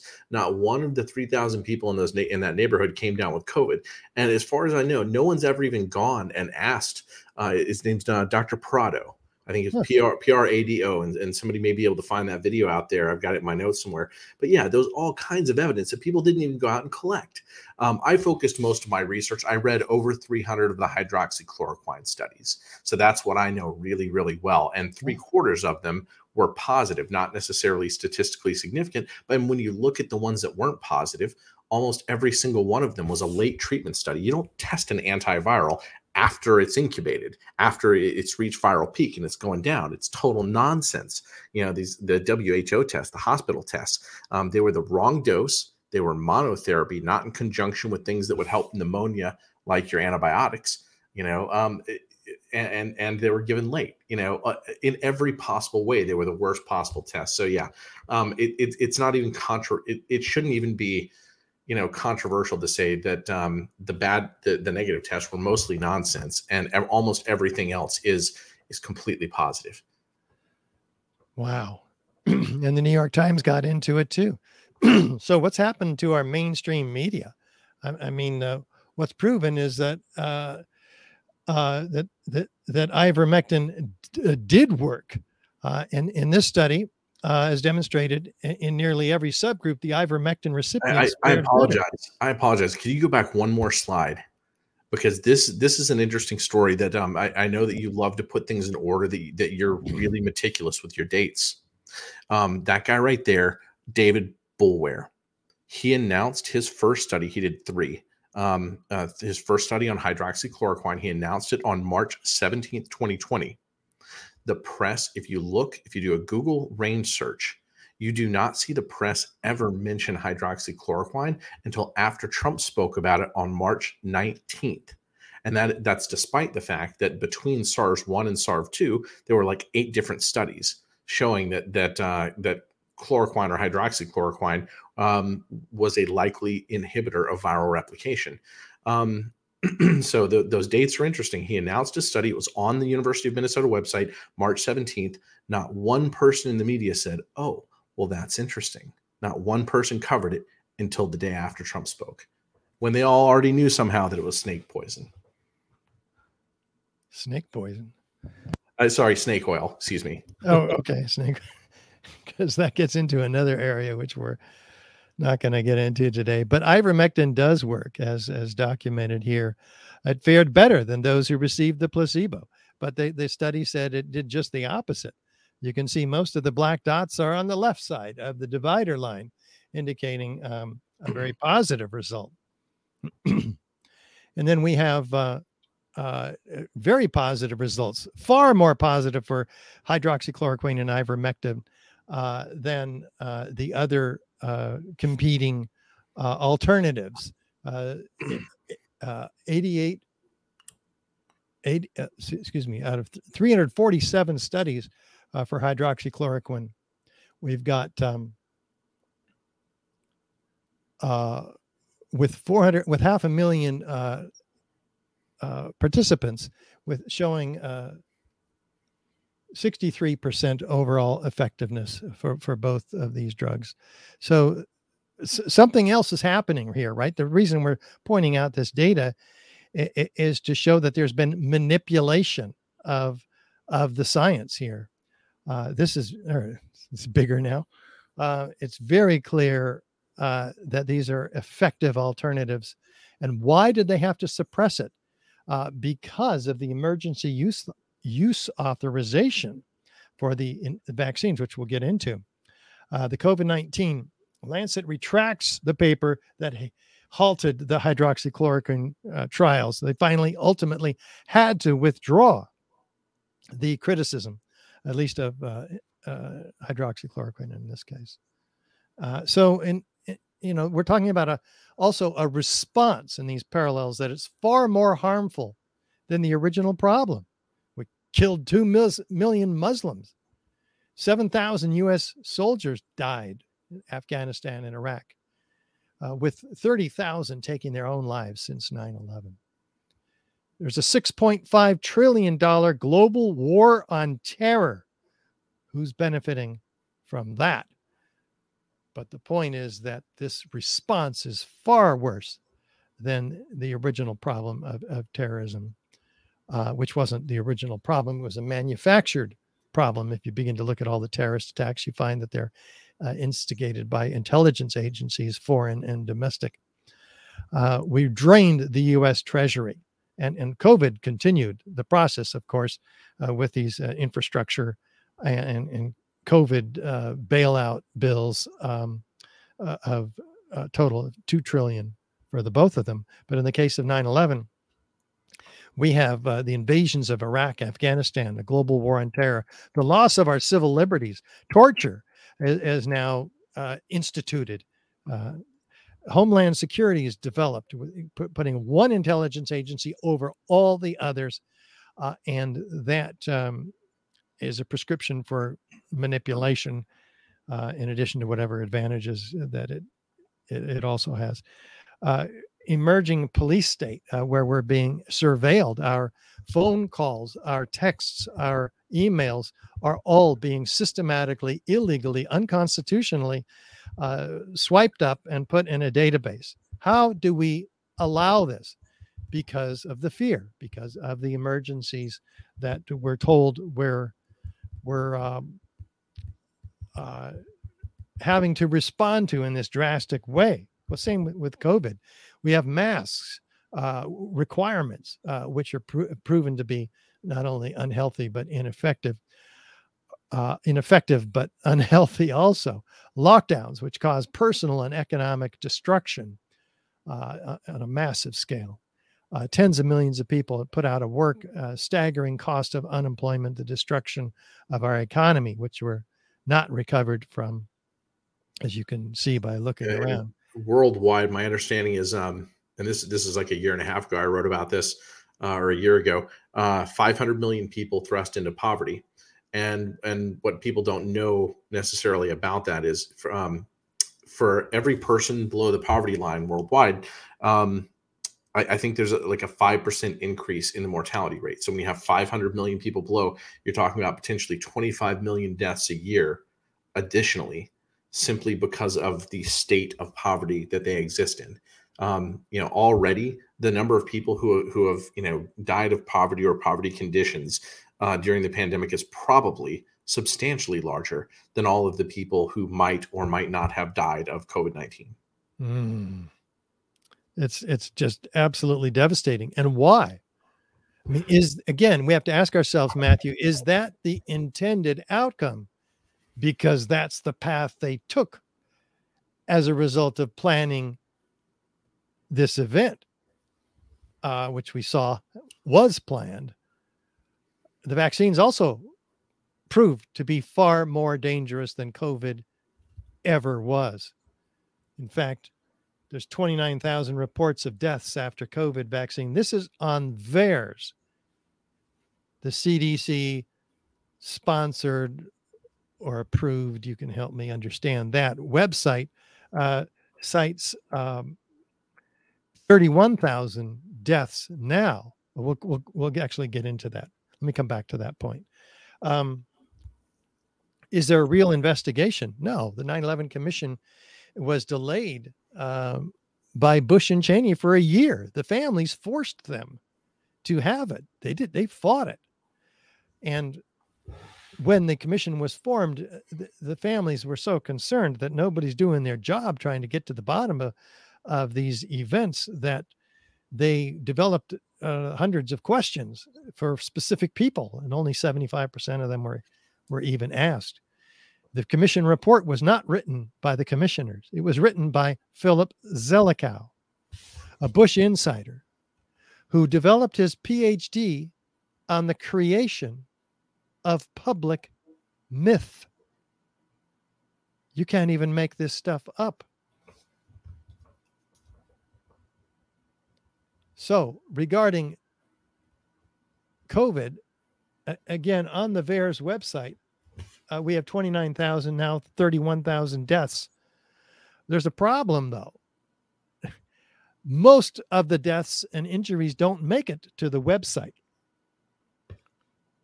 don't make it into the system, are not reported by the doctors who are prescribing or giving the vaccines, because they don't want to be responsible for adverse reactions. Well, a long time ago, in 2007, the CDC hired Lazarus, etc., to find out how many people actually report adverse deaths. What's the effectiveness of the reporting system itself? They found that fewer than 1% of these adverse events are even reported. Wait a minute. So, in this case, 29,000 vaccine deaths reported. The number's got to be much higher. The U.S. Health and Human Service sponsored study suggests it's 10 to 99% underreported, but other studies are more conservative at 40%. So let's say it's 40%. That means there's over a million deaths from the vaccine. Minimum. Wait a minute. 40%. Wouldn't that be a 2.5 multiplier? 1 over 40%. But I'll tell you. So a couple of things about this. I've worked on. Where would we end up if that were true? What are you saying? It'd be even more than 1 million deaths? No. It would be like you'd multiply 2.5 times 29,000. But I'm going to back up for a second, because I've done a lot of VAERS work with Steve Kirsch and Jessica Rose, and not all of those 29,000 are domestic deaths. Some of those are actually foreign reports. So there's multiple things involved.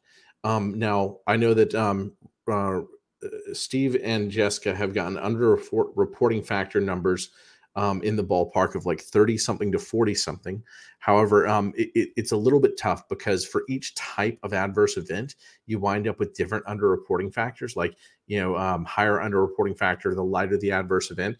So it's kind of a weird unknown, but we think that it's in the ballpark of 30 something to 40 something, but then it's only applied to a little more than half of those 29,000 deaths, because some of them are foreign deaths that get reported, and over 10,000 of them are non-domestic deaths.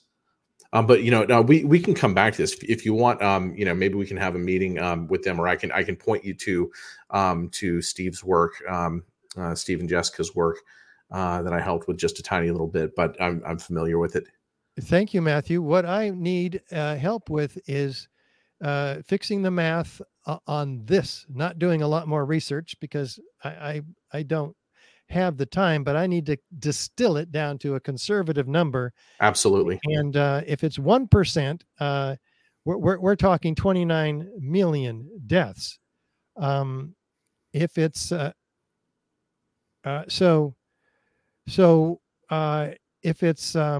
if it's 1%, 2.9 million deaths. 2.9. Thank you. But again, not all of those are domestic deaths. Like, it might be like 17,000 are domestic deaths. So we might be, if it's 1%, then we might be talking about, 1.6 million or something like that. I think that the number is a little bit lower. Steve and I have debated this for almost a year and a half now, but we've looked for methods to come up with it. But I think closer to, I'd put it in the 200,000 to 500,000 range. Steve, I think, thinks closer to 500,000. Maybe it's just my soul doesn't want to believe it's that bad, but perhaps as much as 500,000. And if you want, I can send you some articles and work that we've done trying to find ways to compute that. Thank you. A distillation of this number right here is what I need. So if you want to take a screenshot of that and help me by fixing it, that would be really helpful. Articles. I'm trying to make a film, 9/11 crime scene to courtroom, and all my time's going into that this month and next month. So I really appreciate your help with that. But we're also looking at the instances of myocarditis following the vaccination, and we find that in the first week we have astronomical numbers. The causality is quite distinct, given that hundreds of cases of myocarditis occur mostly within the first month, actually the first week, largely, per the CDC VAERS report. So that's extremely telling too. Is it safe? No. How can it be safe if these numbers are revealing? Reports of death following the vaccination are equally, and in this case, certainly the first week and the first month, the causality is quite distinct here too, given that the deaths occur mostly within the first month per the CDC. So you can't walk out of these numbers from the CDC database themselves. And again, this is underreported, right? Comments on these two? Yeah. I have leaked CMS data. And right now, I haven't had a chance to look at it since I came back from CHD, but I know that Steve's looking at it now, and we're trying to debate through, the time from onset or the time from vaccination in that data, and actually compare it to, it looks like there's also something going on with flu vaccines as well. We're trying to tease out what exactly it means. So that's under discussion right now. But it's also one of those things where the farther since day zero, the less likely someone would think to report it to VAERS, I think, even though they're supposed to. And so the curve kind of represents two things going on at once. One is a temporal relationship of deaths. One is a temporal relationship of the relative underreporting factor. So these things probably compile. So it's a little bit hard, to get a good estimate there. But, with all the other data we look at, which some of which I'll send you. And we've even seen, I've noticed the testing numbers used to manipulate the amount of COVID deaths. In fact, right when the vaccines were rolled out, this you should know, all across Europe, with the exception of like 2 or 3 countries, all across Europe, the case fatality rate measured on a lag, deaths per COVID cases from 18 days ago, that for 18 days, exactly 18 days, that curve rose 30%. The case fatality rate went up. I think that points to new deaths that were not really based on prior cases, that were likely vaccine deaths counted as COVID deaths. So the question is, do you see that in the United States? And so I did the analysis on the United States also, and you don't. But then I took a closer look, and what you see is the case fatality rate go down and then come back up again like a crater. And when you look at this crater, when you look at testing numbers, you find that right when we started vaccinating in the United States, we stopped testing as much. And the shape of the crater of the testing curve is exactly what you would want to suppress the case fatality rate going up in the US. So it's really suspicious. And the fact that you have it done 2 different ways on 2 different continents that look like you would have gotten the same results had you not suppressed the testing, that's pretty suspicious. Is it not also suspicious that the CDC is suppressing the the fatality rate by declaring that you're not vaccinated until 14 days after your vaccination, which is the period of time when this curve is greatest?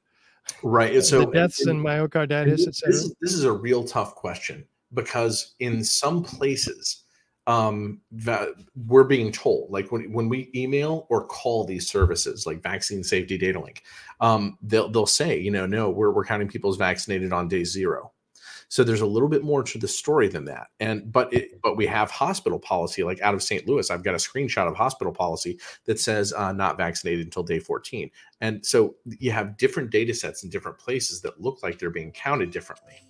But there's more to it than that. And it may be, given how long our program is today, it may be good for you and I to have offline conversation about this. Yeah. But there are like 3 factors that you can apply that show, like, retrospective studies can get to 96% from 3 different factors. One of those is incorrectly, like, doing no risk adjusted person days in the study, which I showed in the Israeli data, and even a bioinformaticist, a statistician that I disagree with very often from Pennsylvania. He agreed with me on this point that that it was about a 1.9 factor risk factor. So that would take, if something said, hey, it's 96% efficacy, it was probably more like 92% efficacy, give or take. But then there's something else called informative censoring in these studies, where when they paired people together, if one of them died, they stopped looking at the other one.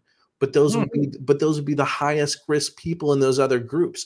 And an aeronautics professor named Mark Reeder showed that could make a saline solution look 73% effective. But then there's a third factor that I've discovered recently when I was going through the county level data, all the county level data in the U.S., which is it looks like there's mild efficacy of the vaccines when you look at the correlations between COVID deaths and vaccination rates. However, if you throw in one more variable onto the screen, which is median household income, that tracks perfectly with the vaccine rate. In other words, all efficacy due to the vaccines seem to appear to health and wealth effects. And this is a known bias, sometimes called the healthy vaccine effect or the healthy user bias. And I'm working up an article on this right now. And in the Vaccine Safety Data Links on studies, you can actually measure what this is, because they do non-COVID death rates, and they have, for some of the demographics, if you get the vaccine, you die 70% less often from non-COVID reasons, including homicides, right? Car crashes. That makes no sense unless what you have is a population that behaves in a much safer way, that eats better food, that has all the things that wealth can afford, that creates this healthy user bias, right? If you add those 3 factors together, about a 70% for that healthy user bias, 73% for informative censoring, and then the 1.9 factor for risk adjustment of person days, you get approximately 96% efficacy. It's wonderful. It's magical. And it's created out of thin air. It is out of thin air, as is the censorship. It's so easy when you own when 5 corporations own 95% of the mainstream media. You can just decide not to report on stuff and call them conspiracy theories, any alternative hypothesis. You basically own the population's belief system and program it accordingly. CNN, MSNBC, even Fox News, etc. So, and this is not just the media. This is corporations, pilots, or journalists, and others are fired for raising concerns about the official 9/11 narrative. It is really bad. Journalists claim to have debunked the 9/11 truthers, but they don't attack the scientific evidence that we've been presenting today. They attack straw man arguments. They make up stuff. When we do get peer-reviewed studies and studies like the University of Alaska World Trade Center 7 report, they're ignored by the media. Well, the Lancet is the dominant paper in the medical industry, and so they're the voice, right? Not in media, but in academic medical arenas, we stand together. They write this letter to strongly condemn conspiracy theories suggesting that COVID-19 doesn't have a natural origin. Wait a minute. What are you talking about? This is very early on. This is the most advanced paper in the medical industry, most respected, and they deal with science, not conspiracy theories and propaganda. But here they stand together to denounce those that claim this didn't come out of a lab. But now, even as I mentioned, the WHO's Tedros admits it. The Lancet's own commission, led by Jeffrey Sachs, says, no, this didn't come out of a bat. It came out of a lab. And so it's pretty amazing. We have and there's the paper itself. So it attests to what? That the paper itself is owned by who? Those companies that stand to and have made billions and billions on. Yeah, and years earlier, Richard Horton, the editor-in-chief, had even admitted that the advertisers control the direction of the journal. He even warned the public about a decade ago. The Lancet? Yeah. Wow. That's and who was he again? Richard Horton. And what status? He's the editor-in-chief of the Lancet. Yeah, of the Lancet. Still? I believe so. That's very interesting. Can you get me a quote for that one? Yeah, I'll send that to you as well. Very important slide here. So we have censorship on the COVID side. The social media platforms ban dissenting opinion. The social media, big tech is in league with. Why? Because they share a common interest in controlling the public, and we've seen their censorship across the board, not just with regard to COVID. But the media completely ignores the best-selling book on Amazon, The Real Anthony Fauci, by Robert F. Kennedy Jr. It is incredible level of censorship around this book, and yet it succeeds anyway, in spite of this. Doctors are censored. They're losing their licenses. They're targeted by state medical boards. Dr. Merrill Nass, Peter McCullough, Pierre Corey. These are doctors who have written hundreds of peer-reviewed published papers. They've testified before the Senate, and yet they're being lambasted. And the recent hearings in Maine by the state medical board against Dr. Merrill Nass trying to take her license away is just for prescribing medication, which she feels has a track record.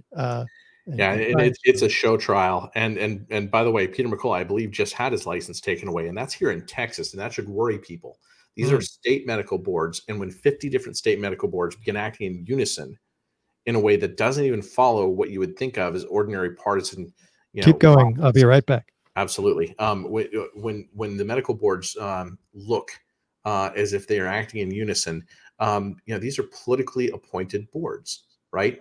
These are boards that whoever you elect in your state, your governor, chooses some physicians, some people, perhaps in health policy can choose who they want. But these medical boards, there's something very, very wrong when those medical boards begin acting in unison. And Mary Talley Bowden is she's down in Houston. She's here in Texas also.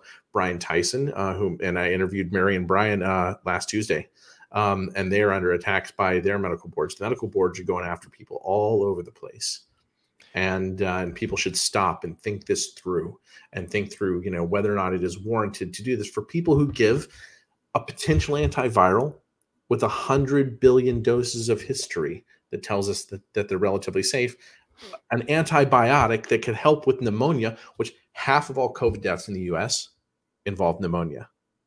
Why not give an antibiotic? That makes no sense at all. And they give vitamins and corticosteroids where necessary. And corticosteroids at least are accepted at this point, but most COVID deaths involve pneumonia, and most COVID, half of them involve pneumonia, and most of them involve vitamin deficiency. So it's all total nonsense. And we also have an extreme control of the narrative with regard to 9/11. We have Bush actually coming out, same thing as the Lancet. Let us never tolerate outrageous conspiracy theories. They're they're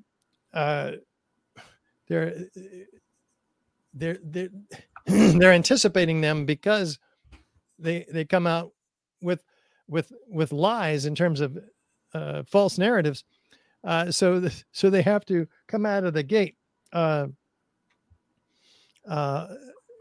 blasting potential conspiracy theories in advance. It's incredible. In the lead up to the first Iraq invasion, the U.S. government hires who? A major PR firm, Hill and Knowlton, to manufacture false stories like babies being thrown out of incubators by the Iraqi army, now proven as completely false. It was the daughter of the Kuwaiti ambassador who was saying they're taking the babies and throwing, and just acting really, but it motivated a war. What? And some of our senators who listened to that testimony were already briefed. They already knew. Yeah.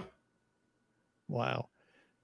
And so let us never tolerate outrageous conspiracy theories concerning the attacks of September the 11th. Well, there he is at the UN. Yeah. And so we also have domestic terrorism, racism, and white supremacy and active shooter narratives are now where the narrative shifts from Islamic terrorist to domestic terrorism. So we now have this huge problem that's exacerbated with, again, FBI infiltrated groups who are becoming a national problem when they're just a few spotty issues here and there, because they have to find a new threat because it's always problem, reaction, solution. Create the problem, the public reacts, and then you have the solution in hand, ready to manipulate them. Well, guess what? The World Health Organization hires the exact same PR firm, Hill and Knowlton, to help shape the COVID from bats narrative to the greater public to try to get it accepted. The World Health Organization hired to fight COVID smears, this PR firm. And then this tabletop exercise that we talked about, Event 201, another tabletop exercise in March of 2021 predicts the unprecedented monkeypox outbreak. They actually predicted it. A year later, to the week, the outbreak happens. And they anticipate 27 million deaths per year from the monkeypox. So in March 2021, the NTI partnered with Munich Security Conference to conduct this tabletop exercise on reducing high consequence biological threats. And so here's the attack predicted on May 15th, and within a week, finally it's declared by the WHO Director General in July of 23rd, but the outbreak happens within a week of then. We also have serious conflicts of interest with suspicious benefits for financial insiders. Cheney's in control of Halliburton, which benefits in no-bid contracts. Chertoff, the Attorney General, and the co-author of the Patriot Act, which was passed so soon after 9/11 before legislators could even read it. So he administers the justice against Muslims that are tortured in Guantanamo, setting free Mossad operatives on the other hand, that like the dancing Israelis. And so he's also profiting from the remote flight control systems that were developed for use prior to 9/11 that were in all likelihood used on 9/11 to control remotely these planes that hit and didn't hit their targets, depending on which target. So we've got to follow the money. Who's making the money here? That's what you do. 9/11 trillions, follow the money. James Corbett, an incredible documentary available on YouTube You can watch that and get more insight. Billions profits flowed to the banks, defense companies, oil companies, and the media from the devastation in Iraq. So yeah, they're raking in the cash there in those industries. How did this come about? The Project for a New American Century was a think tank prior to 9/11, and their goals were to establish regional hegemony in the Middle East and a vast increase in the Pentagon budget. But they exclaimed in their website, absent a catalyzing and catastrophic event like a new Pearl Harbor, the process of change is likely to be a long one. And Bush wrote in his diary the next day, today we had or that day or the next day, yesterday, we had a new Pearl Harbor. Yeah, they did. Look into Pearl Harbor, by the way, too. Very, very important work by Robert Stinnett, who exposed the knowledge of the pre-knowledge of the attack on Pearl Harbor.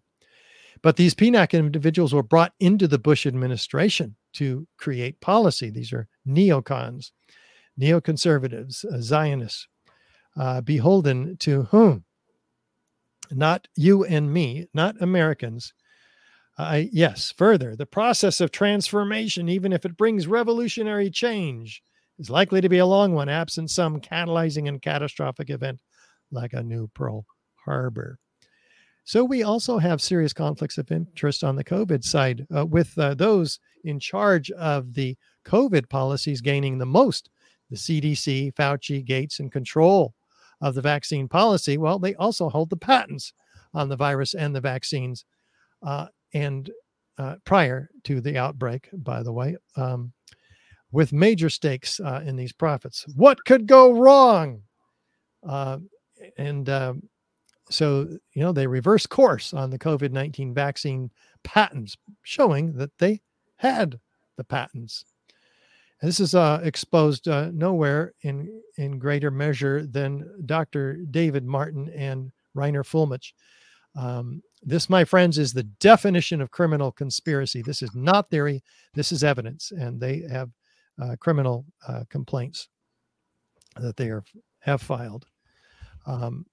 And you can review that. His company, MCAM, has reviewed over 4,000 patents that have been issued around the SARS coronavirus, including a comprehensive review of the financing, over 120 patented pieces of evidence to suggest that the declaration of a novel coronavirus was actually entirely a fallacy. In other words, it was created. And for profits which incentivize hospitals to get positive tests, because they get a $13,000 for each patient with a positive COVID test, and to put them on ventilators because they get $40,000 for getting them on ventilators. Most of them on ventilators don't survive because it is the wrong treatment for the wrong disease. And this shows the incentivization here in this August 25th, 2020 expose by Sage Edwards. FDA is tasked with keeping us safe, and yet emergency use authorization is invoked for vaccines, which fails to meet its own requirements. They had 4 requirements for the use of emergency use, which allowed the vaccines without proper testing. And the latest one tested on just 8 mice before it went, this particular booster, to the public. So you have to have a serious or life-threatening disease or condition. Well, did we have that? No. The viral Instagram post claimed that COVID is 99% survivable for most age groups. Is that an emergency? Cited projections from the Centers for Disease Control and CDC. The expert consensus does indeed place the death rate at below 1% for most age groups. B, you have to have evidence of effectiveness. Is the vaccine effective? No, they're not working the way we were told that they would work. Fully vaccinated adults are testing positive for COVID-19 at about the same rate as in fact, more. The rate is greater that they're testing positive. The vaccinated individuals, it's giving them COVID. Was that part of the solution? C, risk benefit analysis, the known and potential risks, whether the known and potential benefits of the product outweigh the known and potential risks. Clearly they don't. We saw that there's 29,000 people dead, and that's just probably 1% of them, maybe 30%. There'd have to be no other alternatives. Were there other alternatives? Yeah. Hydroxychloroquine and ivermectin were proven effective at early treatment. So how about the implementation of draconian policies and surveillance, our final parallel? We have the Patriot Act, the National Defense Authorization Act of 2012, the Military Commissions Act, allowing the arrests of Americans without cause, without a right to a trial, lawyer, or jury, to be held indefinitely, even to be tortured and assassinated. We also have the illegal and unconstitutional mass surveillance. Yeah, it's a problem. What do we have with regard to COVID? Lockdowns, social distancing, vaccinations, and tracking. The public awakens to and loses faith in contact tracing, which began, and due to public outrage, I don't think it's continuing. Matthew, is the contact tracing still going on? I'm not sure, but I'll be honest. When I started looking at the contact tracing studies, I felt like they were nonsense. I think that whole program was a sham. What do you mean? I think that it was a political purpose, or what? I think it was theater. Theater for what effect? Well, for a number of reasons. One, to suggest, oh, look, if you have this sort of perfect response, like in China, zero COVID, you can control all this stuff. You should look at what they're doing. That may be part of it. It could also be, sort of vote buying or opinion buying by throwing money at a bunch of people and training them to go around and talk to people with clipboards. But there are a lot of the results that actually don't fit the results of studies, like in terms of the number of people who transmitted indoor versus outdoor. And I'd have to go back and look at my notes, but ultimately I felt like, this is probably just money laundering, like really just, I don't know, throwing money at some people just to create the appearance of trying to control things. Yeah. Well, the most important and final parallel is foreknowledge, where we have predictive programming. For regard to 9/11, we have feature films, cartoons, comic books. We have 61 examples of predictive programming, where we're programming the public to be prepared psychologically, and so they can actually accept what's about to happen. In this case, life beyond the big boom, showing the Twin Towers, showing 2001 New York Magazine.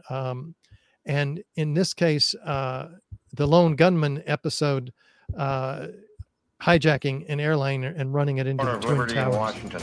6 months earlier. World Trade Center. We're going to crash the plane into the World Trade Center. I'll tell the flight crew. Lanley, can you override the flight control system? I'm working on it. So you have this event that's programming people. The license plate on in the Matrix, Neo's license expires, not plate, but license on 11 September 01. A lot of this kind of stuff, the attacks on the towers, and 911 is always a big part of it. In games and in cartoons, and attacks on the towers here, even including Muslims in airplanes with bombs, all before 2001. Some cases a decade or two before. Have you ever heard of Captain Planet? No. Oh, this is an interesting one. There's a lot of stuff in there that maybe that appears to me to be like predictive programming, and it was a cartoon that was created by a military intelligence insider who went to Ted Turner at CNN and asked him to fund it. That was the same guy who dreamed up the remote viewing program and all of the super soldier, psychic stuff that was probably, money being laundered for something else.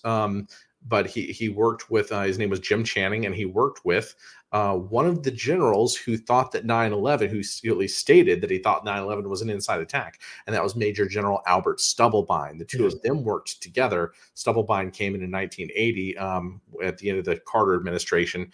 I think probably selected by Brzezinski, but to reorganize all of U.S. military intelligence. And I think I've got a quote from him where he sort of predicts the office, the DNI, Avril Haines. What's that? The defense. I can't remember what the name of the office is, but it's the office that was created in 2004 after 9/11, where that person has the authority to tell all the 17 intelligence agencies what to do. Yeah. Wow. And Avril Haines, who is in that position right now, her father is a biologist for Rockefeller University who has spent his career studying cell death. Cell death. Yeah. Okay. So, well, lots of interesting stuff. And over on the COVID side, it gets even more interesting because back in 2012, we have the Olympic Games opener, which shows us what hundreds of hospital beds all around the arena, overshadowed by this death-like creature with a needle-like object in his arms, these all being children. So the foreknowledge of pandemic is given well a decade before the outbreak here, with even shades of Wuhan shown in some of them. So a rather incredible foreshadowing there too. So, the question we have to ask is, were we set up for the pandemic by 9/11? That's a very, very important question. And given all of the evidence that we have shown, we have to see, and the parallels that we've shown between them, we have to realize that, yeah, we've been set up for both of these, and one helped us to help them to slide more easily into the next one, and God forbid if we don't wake up, the third big one like this could be right around the corner. Yeah. When people say follow the money, the biggest piece of money to follow is the currency, the world currency, right? I like to say the currency is the banks, is the military. These are institutions that essentially cannot be divorced from one another. And when we think about the possibility that the dollar is heading toward the end of its days, right? The dollar is we may be at the very beginning stages of hyperinflation now, but there could be something like an attempt to throw a currency over the whole world. And I actually wonder, I wonder, to the extent that the conflict in Ukraine was planned, that it is part of this whole event. And when you start looking at all the names of people who have been involved, Ralph Barrick, Peter Daszak, these names are run out in front of us, right? It's not subtle. It's not even, hidden. And then Robert Kodlak, who created a position while he was working for Senator Richard Burr that controls the national strategic stockpile, and then was put into that position himself years later. What all three of these men have in common, they're Ukrainian. Oh, I didn't know that. And it's an interesting question, what in Ukraine, you have people who favor Russia, and you have people who don't. But of course, the entire history of Russia in Ukraine is fraught with really ugly events like the Holodomor, and you could have people there who are sellouts to their own people, selected through the sieve of psychopath finding, who are then the types who are put in positions where they wouldn't be noticed necessarily. There were also the twin brothers who were Ukrainian, and I'm forgetting their name at the moment, though I tangled with one of them on Twitter a few months ago. An enormous presence of Ukrainians within all of this planning. Dashik and Barrick the most, but Kadlec. I saw Meryl Nass write about him yesterday. People should be paying attention. Then Victoria Nuland. Victoria, fuck Europe, Nuland, right? And like what are all these biolabs really? Is that show? It was that just money laundering, people putting money in their pocket, but having an excuse for why we would encircle Russia and be able to play it in the press so that you have two sides of America being pulled in two different directions over it. It's very complicated. They've had longer to plan this. And I say they, and I don't even know how to define who they are. But one thing that I think that everybody should be thinking and taking away from this is, if you don't really know who runs your government, it's not your government. If the hierarchy is so high that it's invisible, right? If you can't see what the intelligence agencies are doing, and what was housed in World Trade Center 7 was a lot of the history of American intelligence agencies right there. Boom, blown up. We'll never have it again. We won't know where a lot of those people came from, what they were doing, during second half of the 20th century, or really since World War II. Maybe all the plans were there. Two men that I mentioned, Jim Channing and Albert Stubblebine, both died in 2017, and 2017 is the year when we see a lot of very specific events that would be involved in planning, if that's the correct hypothesis. Wow. Well, we'll have to discuss that again another time. Yeah, we've covered so much today. Are we at the end of your presentation here? Should we wrap things up? Yep. We're going to have to. And thank you to a very patient audience. The numbers kept growing as we were discussing this. So we're glad that we could bring you a discussion that kept your attention. It was worth watching, and I suspect that includes a lot of people who already knew a great deal about one or the other or both of these events, who have already done a lot of reading. Call it conspiracy theory, whatever you like. I'll call it science. You investigate, you test theories. But thanks so much for joining us today, Richard, and thank you. Thank everybody in the audience. I hope that it was educational, and I'll be doing some write-ups on pieces of this. And today we discussed some things that I haven't written on yet, but plan to put that evidence together for. So take care, everyone.